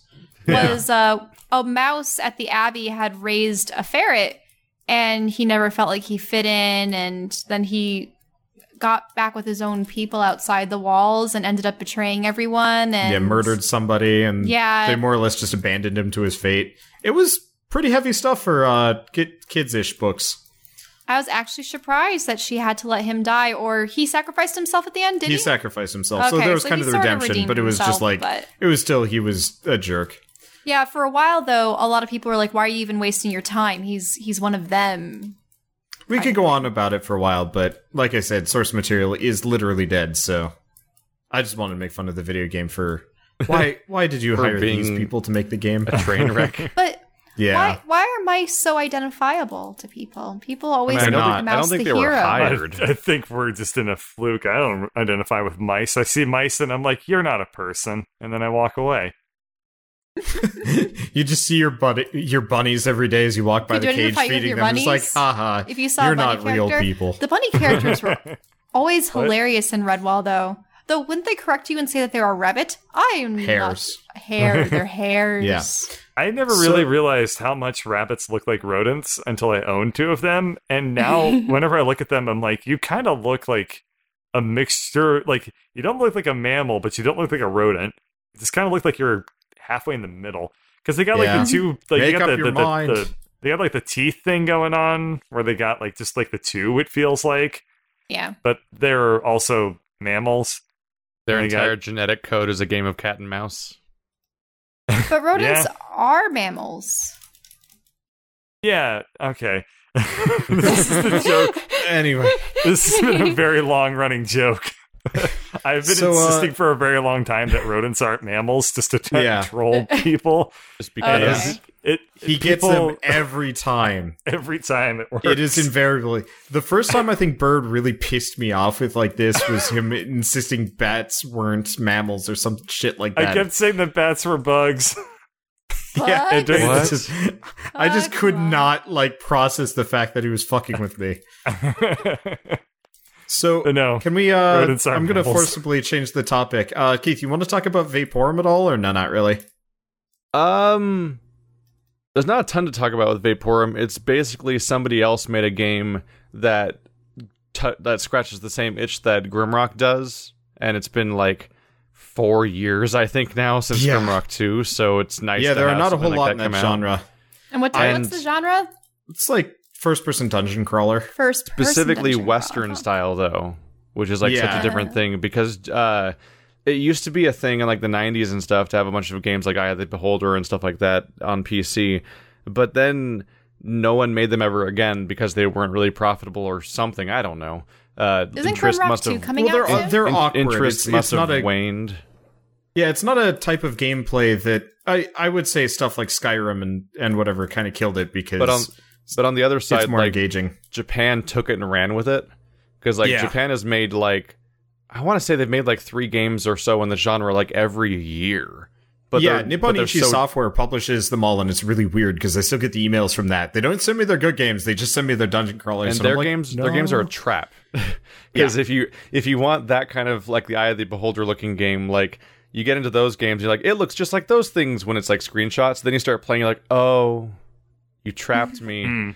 It looks like a dungeon crawler, but really it's mostly like you walk around a little bit and then you get into a fight, and then that fight is basically the core game. And they're usually games that are mostly about grinding. And from what I've played so far, because like I went into a kick for a little bit where I was like Grimrock 2 did well on my channel, and also I had a great time doing the series. So whenever a grid-based first-person dungeon crawler would show up, I'd take a look at it. And between like Stranger of Sword City and the Fall of the Dungeon Guardians and a few other things I looked at, like they never were what I wanted again. Because the whole thing I liked about Grimrock was that it had a huge focus on level design. You're supposed to look at the level, fully explore every little nook and cranny while looking for secrets and maybe solving riddles and puzzles along there the were way. secrets inside secrets. It was like the Great Hollow in Dark Souls 1 Oh yeah, everywhere, which was nuts. There's so much stuff to go through in that game, and it was like Grimrock 2 and 1 were both joys to play. I beat Grimrock 1 in one weekend back before I was doing Let's Plays, and like I loved it. And so far, Vaporum seems relatively faithful to that idea. Whereas, like the Japanese take on this approach, the trap is that the dungeon doesn't matter. It's mostly a series of hallways that lead to a boss, and at most there's like a few keys along the way you need to proceed. But mostly the gate you have isn't about like exploring or solving things or anything like that. It's just about grinding until you're powerful enough to actually be able to beat the dungeon, and it's like not anywhere near what I was hoping for. So far, Vaporum seems true to what I wanted, and the main difference it has between itself and Grimrock is that Grimrock was almost true to a fault to Eye of the Beholder and stuff, to having like a 4-person party and individually managing them by clicking on their portraits and stuff like that, and clicking on them to attack and things like that. In Vaporum, you play as one character that's in like a steampunk suit. And so you can swap out a left-handed weapon, a right-handed weapon, and 2 to 4 gadgets, which are basically spells, but steampunk spells. So it's like flamethrowers and acid throwers and stuff like that. And they made the combat a bit more snappy by making it so that you're WASDing and stuff to move around, and then you left-click, right-click to do left-hand and right-hand weapons. And so it's a bit more focused in that way. I'm only 3 floors in, but generally I'm happy with it. It's what I was hoping it would be. So, have you made it to the library or not? 3 floors in. I don't. The library is kind of distinct. The 3rd floor is haunted. That might be it. I don't know. I actually rage quit it. Bricks. Then you're 1 floor behind where I stopped. So did you go melee or did you go magic? I went with the tech suit. Okay, so I went with that too. I just could not handle how the game handled its combat. It got really annoying for me.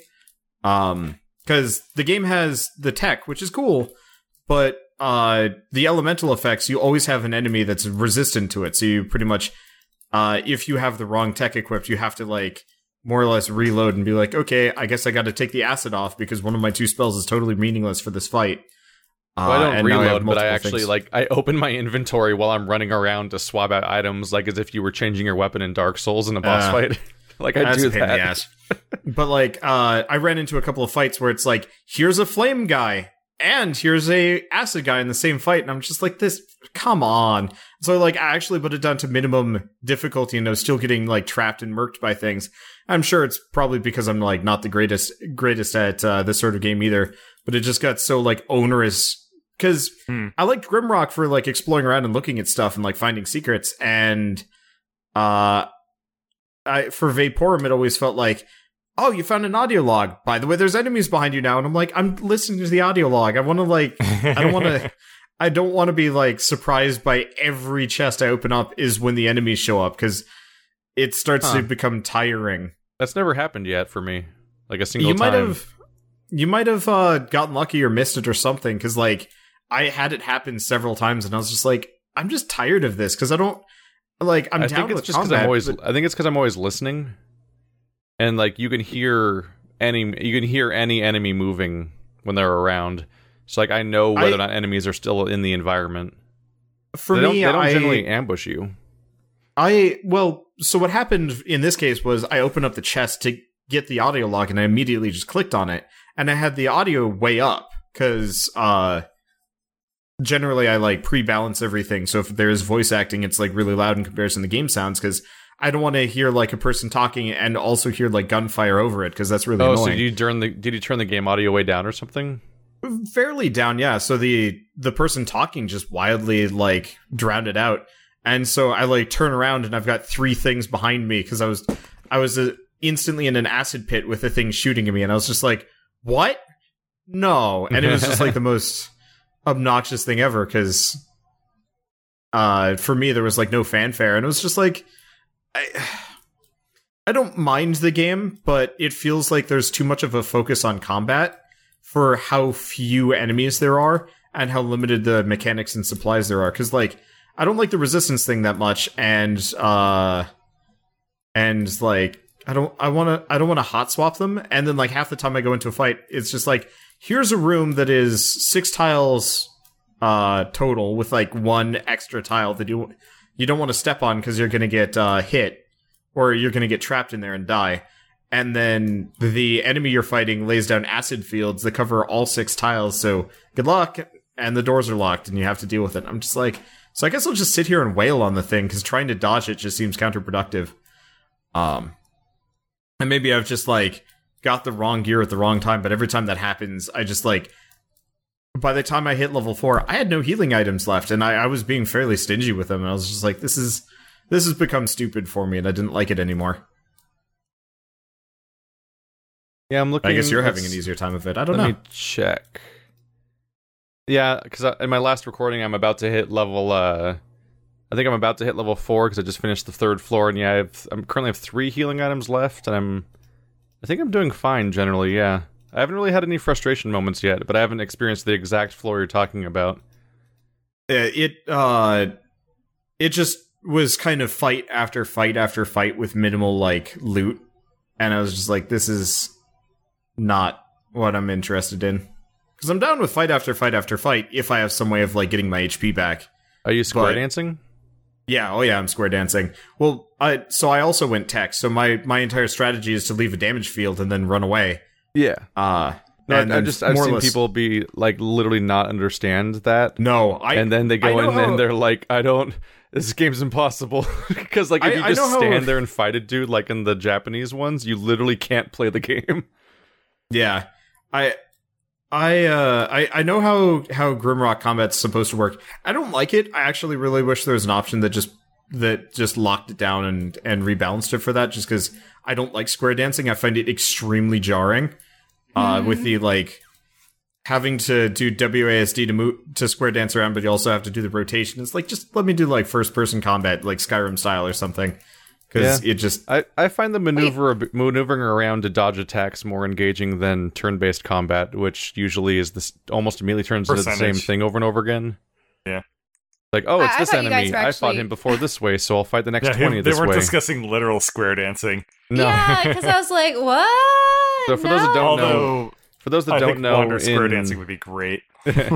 I I've done actually it. convinced him to take country line dancing with me back in Didn't college. take that much convincing. Like, I've done square dancing before in elementary school and stuff, and I enjoyed it. It was mostly line dancing, like electric Yeah. slide and other things. Some That's the really thing. complicated stuff, but then the only things that we were partnered for, I partnered up Yeah, with the him. country- We had just started dating, and it's like, okay. The country line dancing class itself is just like, how do you feel about like turbo jigs? Gotcha. Hey, it got What us is to a sweat turbo more jig? than anything else That's ever what had. it was. It was awful. It was probably the most exercise. Turbo jig. You had to like do You had to so shit much. and twirls. Yeah, And yeah. it was Square an dancing with involved Benny Hill. process. Shut up. The first thing I thought of that could do fast, that'd still be recognizable. You tried taking any familiar song, you can't just speed up like Cotton Eye Joe really fast. People aren't going to recognize Isn't it. it already fast? Well, okay, like- people might recognize it. Yeah, to be totally honest, Wait, though, you that's didn't what you didn't speed up Benny Hill. It's already that speed. Oh, true. You did a normal speed. Shut But the yeah, hell up. Your point doesn't make sense. imagine Cotton Eye Joe at high speeds. Like, that is that You mean is Public what it Domain was. Joe? It was nonsense. There were some Joe, but slower every ones, time but they then say she would Cotton Eye speed Joe, up. it gets twice as fast. Yeah, Good no, afternoon, there were Cotton Eye Joe. dances That was like very that long time actually. ago. Where'd you go? Where'd you come from? Cotton Eye Joe. So like challenge that's for kind of Bird. what it was though, because there were some songs where it's like, okay, here's the dance, and at the midway point, you're gonna have to do it twice as fast, and it's like, what? No, I'm already having enough trouble getting this done as it is. Now throw your dance partner.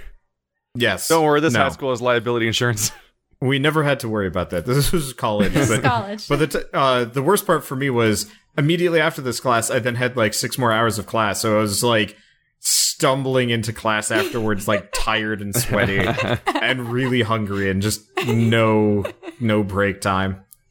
So just to explain to people that have no idea what we're talking about, when we talk about square dancing in these games, all the way back since Eye of the Beholder, when an enemy attacks you in those games and swings at you, there's a specific timing to them attacking. There's a timing to people moving from square to square on the grid. So you can physically just change your location by moving in the level to evade enemy attacks while they're while they're priming at you. And you essentially can continually bait people into attacking and dodging them over and over again while you wait for like various cooldowns to be ready and essentially like manage your cooldowns and your attacks versus theirs, and try to hit them while they're busy doing some other action so that you can then dodge away during their attacks and then punish them when your attacks are ready. And it's about dealing damage without taking damage. Essentially, it's essentially a grid-based dungeon crawler implementation of how you do your average Dark Souls fight. Essentially, if you're not assuming you're not just No, face this is tanking a enemies in Dark Souls. really old school style of video games. Yeah. I'm talking like this style of gameplay predates the internet.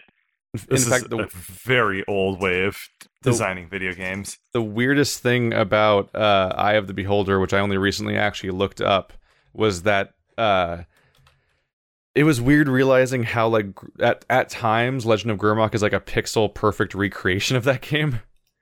Because like all the way down to like enemies will drop daggers that plop down on the ground like perpendicular to the direction you're looking in, and they'll be laying there on the floor, and you physically like click them and drag them to your inventory on the side of the screen, and like all those kinds of weird details. Like it's actually weird how accurate Grimrock is to the roots of the franchise, and in a lot of ways, Vaporum is not only true to that, but also like at times there's parts of its presentation that are also almost slavishly true to Grimrock specifically. But yeah, it's very much like there's people who specifically are fans of this exact thing and are trying to keep it alive, and Vaporum's the latest one, which is good because the Grimrock people aren't making a Grimrock 3. Yeah, they're making a tactical RPG. They're making a game that looks really questionable. Yeah. I look at that stuff and I'm like, this looks like not even the same studio. I don't know. Like, maybe it'll turn out to be great when it comes out, but like, so far I don't even really like looking at it. Like, it visibly looked rough, odd. yeah. I don't know. Let me just look at what happened to Legend of Grimrock in the new video games. So somebody who was... What's the title of this game that you're talking about? Legend of Grimrock? No, the new one. Vaporum? Or you mean the or new are you game? Talking about the tactical game? Yeah, it's Druidstone. You're looking for Druidstone. No. What a name to call it. Anything that has the word druid in it at this point should probably have avoided using that because of that stupid Curse of the Druids or Mystery of the Druids, whatever the hell that game was. For me, as somebody who has so far played 2 first-person dungeon crawlers that they didn't like just because they're trying to recapture liking Grimrock 2 so much, it's nice to find Vaporum. Oh, speaking of druids, you were starting a campaign with your housemates, Keith? Yeah. Okay, what character are you playing in that? I don't know. Also Oh. Drez. I was invited to a character-making session on Thursday. So there's As in literally you're invited nothing to it to discuss. on Thursday, or the session itself will be on Thursday? The session's on Thursday. Thursday we're going to make characters together, I guess, which I've never done Wow. before. It's sort of- so like, Druidstone looks plan really out stuff. dodgy, by the way. yeah. Well, so I am going to look at it. It looks like Druidstone has only been in development for like maybe half a year-ish.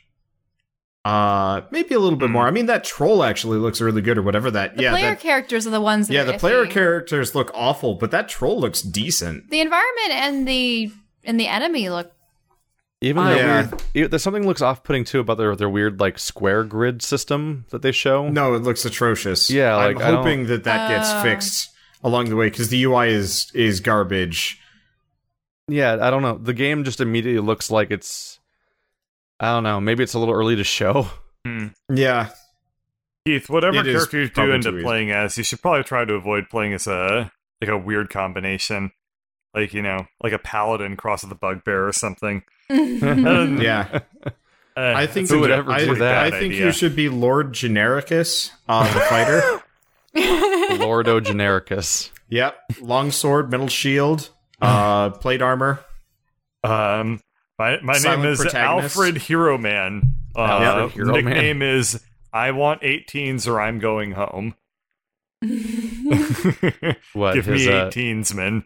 Yeah, 18 18 the slash stat rolls? 00. It's Huh? got to be the 00. It's not acceptable. Yeah. Oh my god.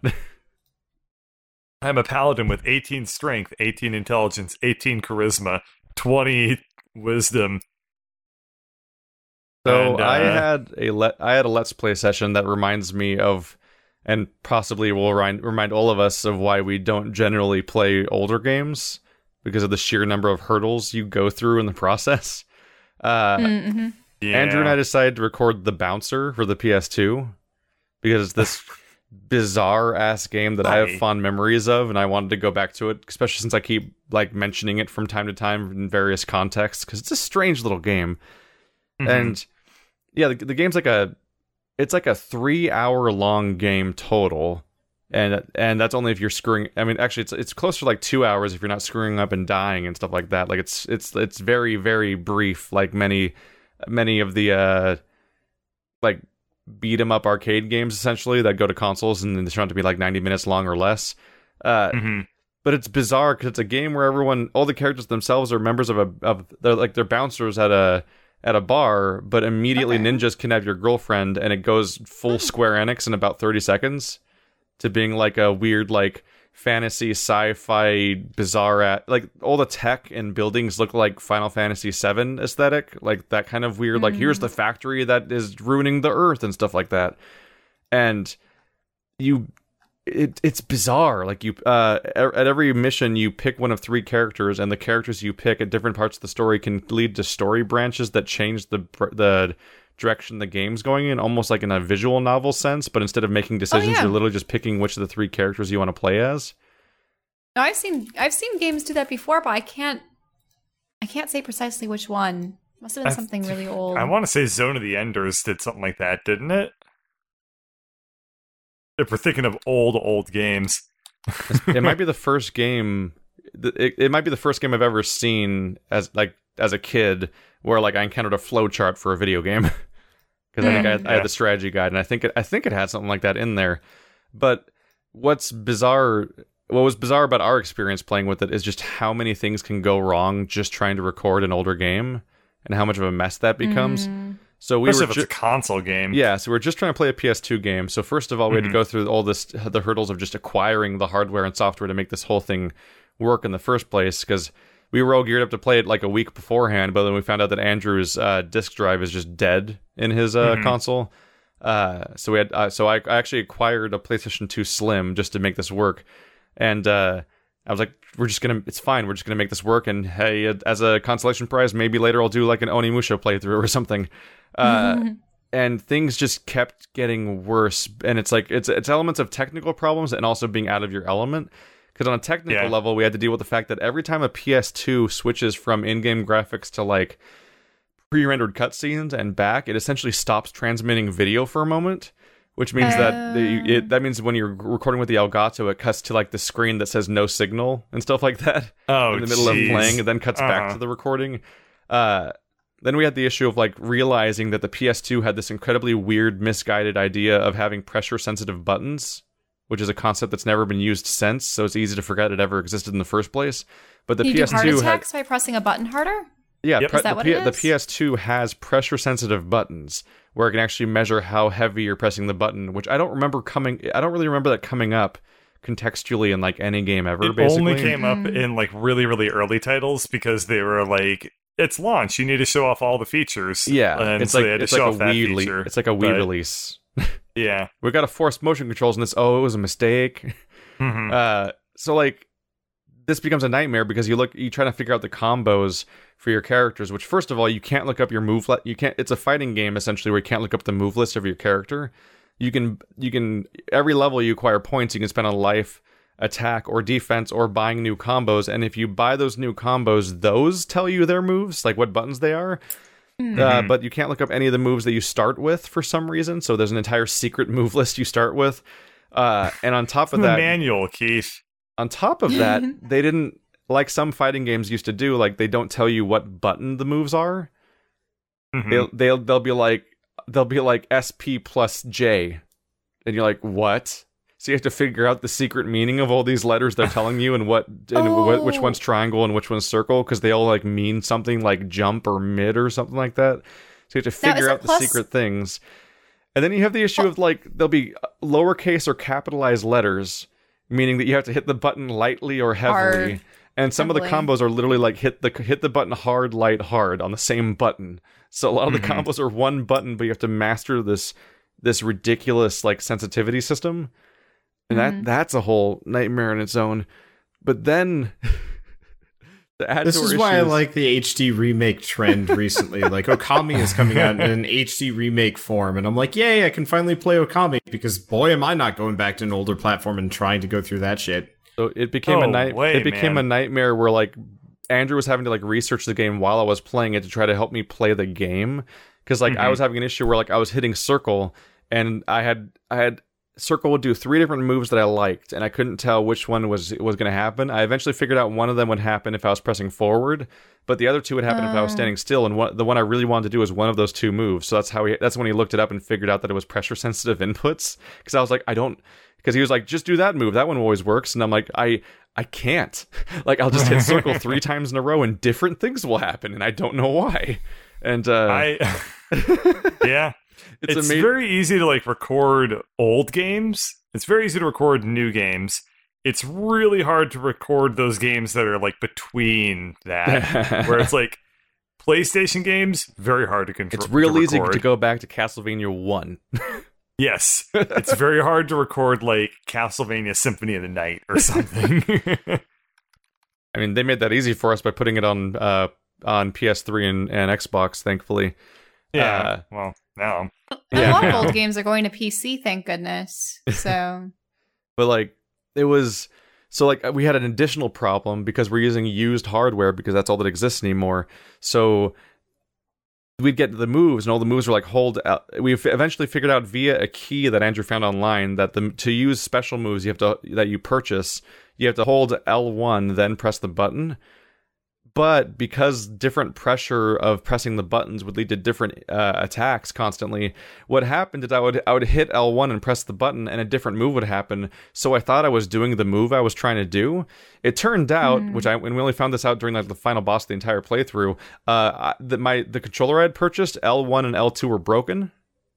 Mm-hmm. So they didn't work the entire playthrough, and I didn't realize they didn't work because I would press the same button and get different results. So I thought that L1 was working, but it was actually just the pressure-sensitive inputs. I'm like losing my mind here.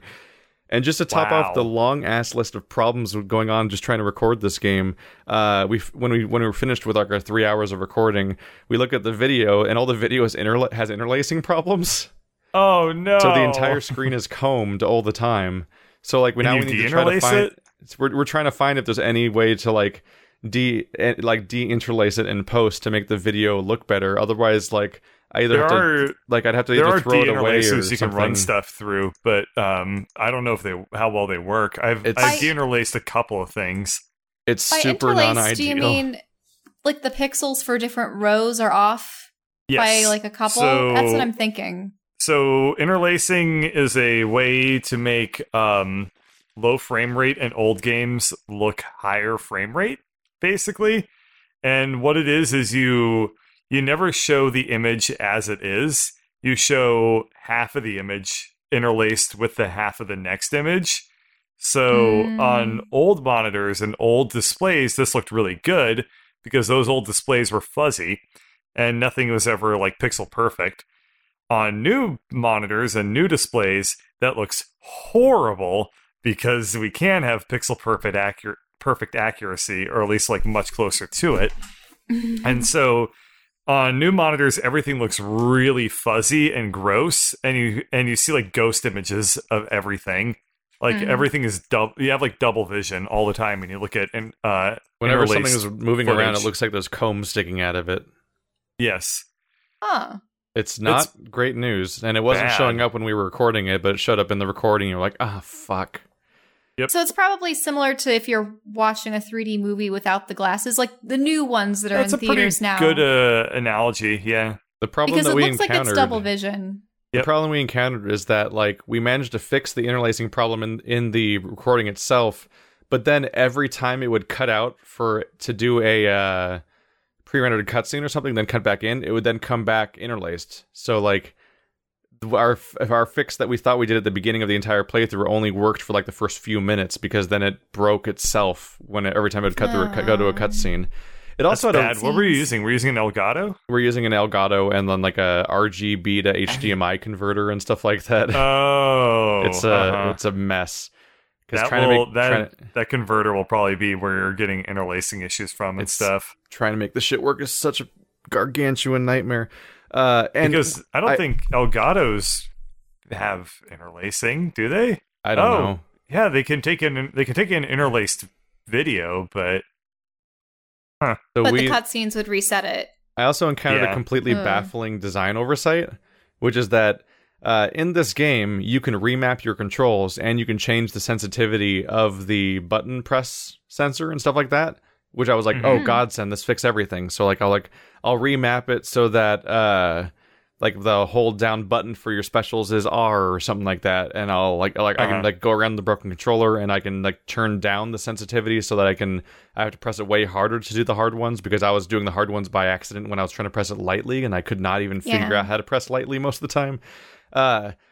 Much to my surprise, when you're playing the game, like in the game when you're in the games, like during fights and stuff like that, like there is no pause menu where you can go to options. So you have to go to the options menu on the title screen. But then when you load your save to play the game just reverts to that save's settings. So that means that the only way to change settings is to start the entire game over, because you can't load an existing save with your new changed settings, because it will only use the settings that particular playthrough started with, even though it's And when you pause the game, when you pause the game, like 5 options show up. None of them are options.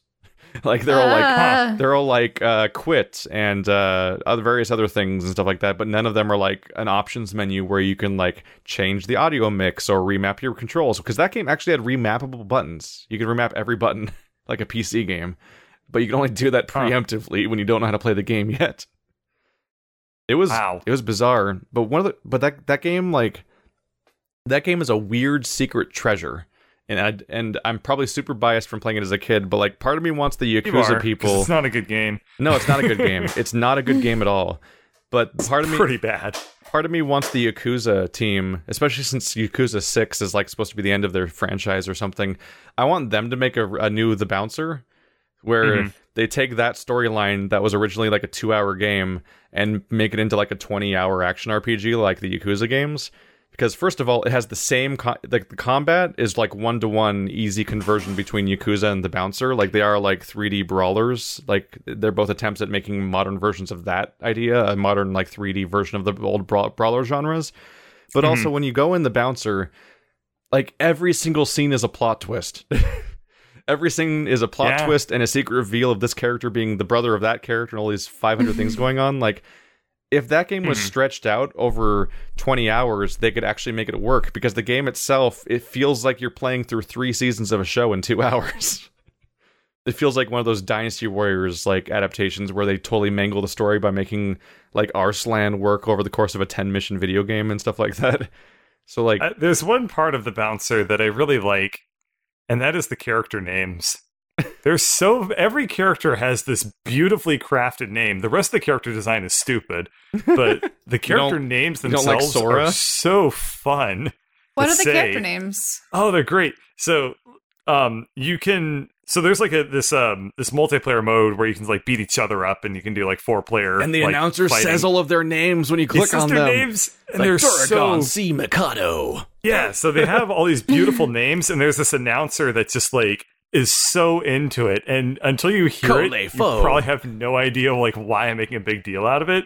But when you do hear it, it's like this guy just been like Sion Barzad, Koleifo. Isn't that what they do for Soul Calibur? Chaldea Orchid. That's but they have even better names because they don't make any sense. They're not people names. Yeah, their names are like Duragon C. Mikado, Dominique Cross, Echidna, Chaldea Orchid, Koleifo Mugetsu, Sion Barzad, Volt Kruger, and Wong Wong. Kruger. Every time you pick a character, Duragon C. Mikado. And there's 4 Duragon C. Mikados in the character select screen. Yes, you can have every 4 time you fight him, he becomes a new playable character in the versus mode for some reason. Yeah, so you have to beat the game 4 times to unlock the all of the characters. And the only thing that changes is the end of the game. So it wastes your time pretty badly, but it's also a 2-hour game. The entire so the entire middle third of the game. So like the whole first part is Dominique was kidnapped, so you got to get to Duragon's. You mean Dominique Cross? Dominique Cross was kidnapped, so you've got to go to Duragon C. Mikado's mansion. And after you fight him and his panther friend Chaldea Orchid, he presses a button, you fall through a trapdoor. And when that happens, you pick the next character to play as, and you're stuck as that character for like a third of the game because they get separated from the other 2 characters in unique content. So that makes the replay better. And then there's true. Koleifo section is actually kind of neat because it's great. Like a stealth. That's the one we did. It's like a stealth section. You have to like sneak through stuff because like the ninjas look like gimp people, and you're wearing one of the full masks so that they don't recognize you. And they do a different pose to each of the 4 face buttons on the PS2. And every time you meet somebody, you have to do the same pose they do by remembering which of the 4 face buttons that pose was. And if you screw it up, they're like, "You're not." It's like you're an imposter, and they fight you. So you're going through like this weird like faux like it's like a segment that they would put in a Metal Gear game. It sounds is like an very awesome similar game. to Metal Gear. It's not. It's a really bad game. It's a really bad game. It's so bad. It's awesome. It's such a terrible game. It's so it's a beat 'em up. stupid B The movie one thing that we haven't like talked mediocre about is that game awesome. It's a beat 'em up, and it's like one of the worst in the genre. Because I just like the idea of having a storyline where you choose like the characters at different intervals and it but branches the character story out. stories are very uninteresting. Oh, Yeah, the plot itself is like it's paper thin. So it's like Duragon like captures Sion Barzad's girlfriend Dominique, and then like I guess Dominique was actually like a clone or something. Is that what happened? Dominique is secretly an android. She's Because an android. Because That's it's right. almost immediately revealed via flashbacks that Duragon C. Mikado, as a child, would go from like hospital to hospital trying to save his sister, and then it just cuts away, and it's like, oh, what happened to that sister? And it turns out that Dominique died, and the Dominique Cross is an android replica of her that he apparently made at some point to try to recapture but now he's Dominique dating as a her? person. No, Yeah, the main character has been like sleeping with an Sion. android. Sion's an dating android Dominique. sister. Yeah, no, the android is the Yeah. sister. Sion is the protagonist, Duragon is the Oh, villain, oh. Dominique is Duragon's sister and Sion's girlfriend, but also a robot. It's such a bad. Okay. And it's also like hilariously badly written in every single scene forever. Like like when they're like Dominique is dying and Duragon's like, "Yeah, please, you have to help my sister," as a little boy and stuff like that. And they're like, "Sorry, the doctor's out. You're gonna have to find another hospital." And they just close the door in his face. And it's like, what? what hospital is this? And like we're like, and you're like wondering like, how did Sion never realized Dominique was an android? And weirdly enough, that is oddly covered by the writing, but also just raises new questions, because before, at one point, Sion hugs Dominique, and Dominique's like, "You've never even hugged me before." I'm like, how long have you been dating that you've never like even touched each other before? How does this work? And also, Sion is note for note Sora from Kingdom Hearts on every possible design level. Like it's baffling how. Like, they were like, well, the bouncer failed. I'll just reuse this character, though. I like him. And so they just made him the star of, like, what is now, like, a 7-game Disney franchise thing. Whoa, wait, they look like Kingdom Hearts characters? The No, Sion people of does. this game? Sion The looks main like Sora. character looks like Sora. Yeah, Okay, exactly. we're looking Just- this up because I want to see. Oh, Here, I can just grab a picture of it. Yeah, just go on Google. No, if he you does. if you just type Sion Sora, the first result is usually an image comparing the two of them. Yep. Because they're basically the same person. Like I was imagining like very burly people and stuff. Can you go to the character No, fighting Sora list? is just Sion with clown proportions. Like, I got poofy shorts now and poofy shoes and a keyblade, but everything else is like the same notes, note for note, to the point of being weird. Yeah. But yeah, Wait, these are, is Volt Kruger actually an Oni, or does he have just No, those body Volt has the modification horns. horns? Volt has Yeah. heavy body mod, but also like Volt is like one of those go-to, like one of my favorite failed cosplays that comes up a lot. Is a lot of people cosplay Volt Kruger and it never works out. Oh, yeah. They always the thing screw is, it up. nobody is swole enough to cosplay as some of these people. No. You're not swole enough to cosplay as Volt Kruger. You're not swole enough to cosplay as the Hulk. Every well, I mean, not even like cosplay at that point. Like Halloween Hulk costumes are always sad. There's so many. This is interesting. Wong Leong. I mean, he looks like some sage man right out of some Chinese. That guy Yeah. literally gets introduced to the game just to die. Like, Yeah. he shows Oh. up, and because you get to Mikado's mansion when you're done with the first third of the game, and you arrive at Wong. Wong is there, and Wong is apparently Duragon's master, and like Duragon is his apprentice. But also Sion was also Wong's apprentice, so it's like it's that trope of like the good apprentice sees the bad apprentice kill the master, but it's literally Wong's first scene in the game is him getting killed that way. He never does anything in the entire game, and there's no reason to introduce him to the story. It's like it's one of those It's just details. extra drama, man. it's one of those 500 details that are so like jammed into such a short runtime that I'm like, this really feels like somebody wrote like an anime or like a full story like thing that was 3 seasons long, and then a game blew through it in 2 hours because they couldn't get it adapted into anything else. Like, I wouldn't be surprised if the story was pitched to somebody else first, and only the game company actually picked it up after like their 3rd attempt, and like that's why it became a video game, even though the story doesn't work at all, because it moves so fast for some reason. Well, yeah. So that's a blast from the past. Oh The yeah, Bouncer that game is sucks. it sucks so much, and I love it. I love the way it sucks. It's burned into my brain. And apparently it is for you, too. It's one of those bad games that you remember forever. The launch title, man. We bought a PS2, and then we were like, oh, what game should we get for it? We have 3 options. So One of which is medieval. One of which is, like, I don't know, SSX Tricky or something. I don't even remember.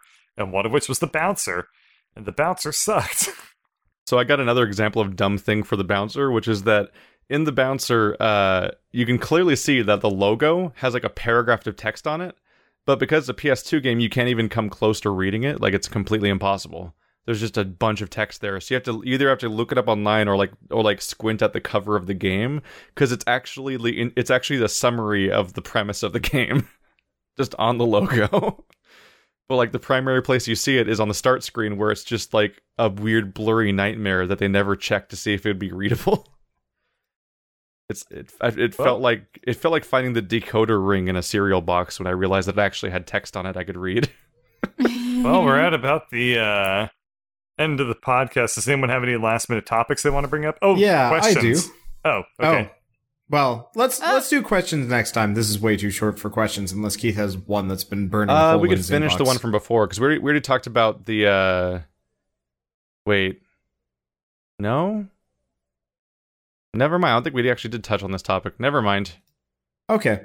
Well, in Shells and I's experiments in dietary things, we've been experimenting with yogurts because Whole Foods has a huge selection of yogurt that are fairly good. I think we mentioned having almond yogurt a couple weeks back. Well, today we decided to pick up cashew yogurt instead. Oh, how did that go? Tastes like almond yogurt, but like a little bit more palatable. It is funky though. It's like Liquid. It's not yogurt. Yeah, it's like almost kind of this jelly-like thing, but it tastes like yogurt. It's so bizarre. Huh. I don't understand veganism, but my forays into it are magic. You find very interesting things, I guess. Yes, very. That's it. That's all. I've had some vegan food.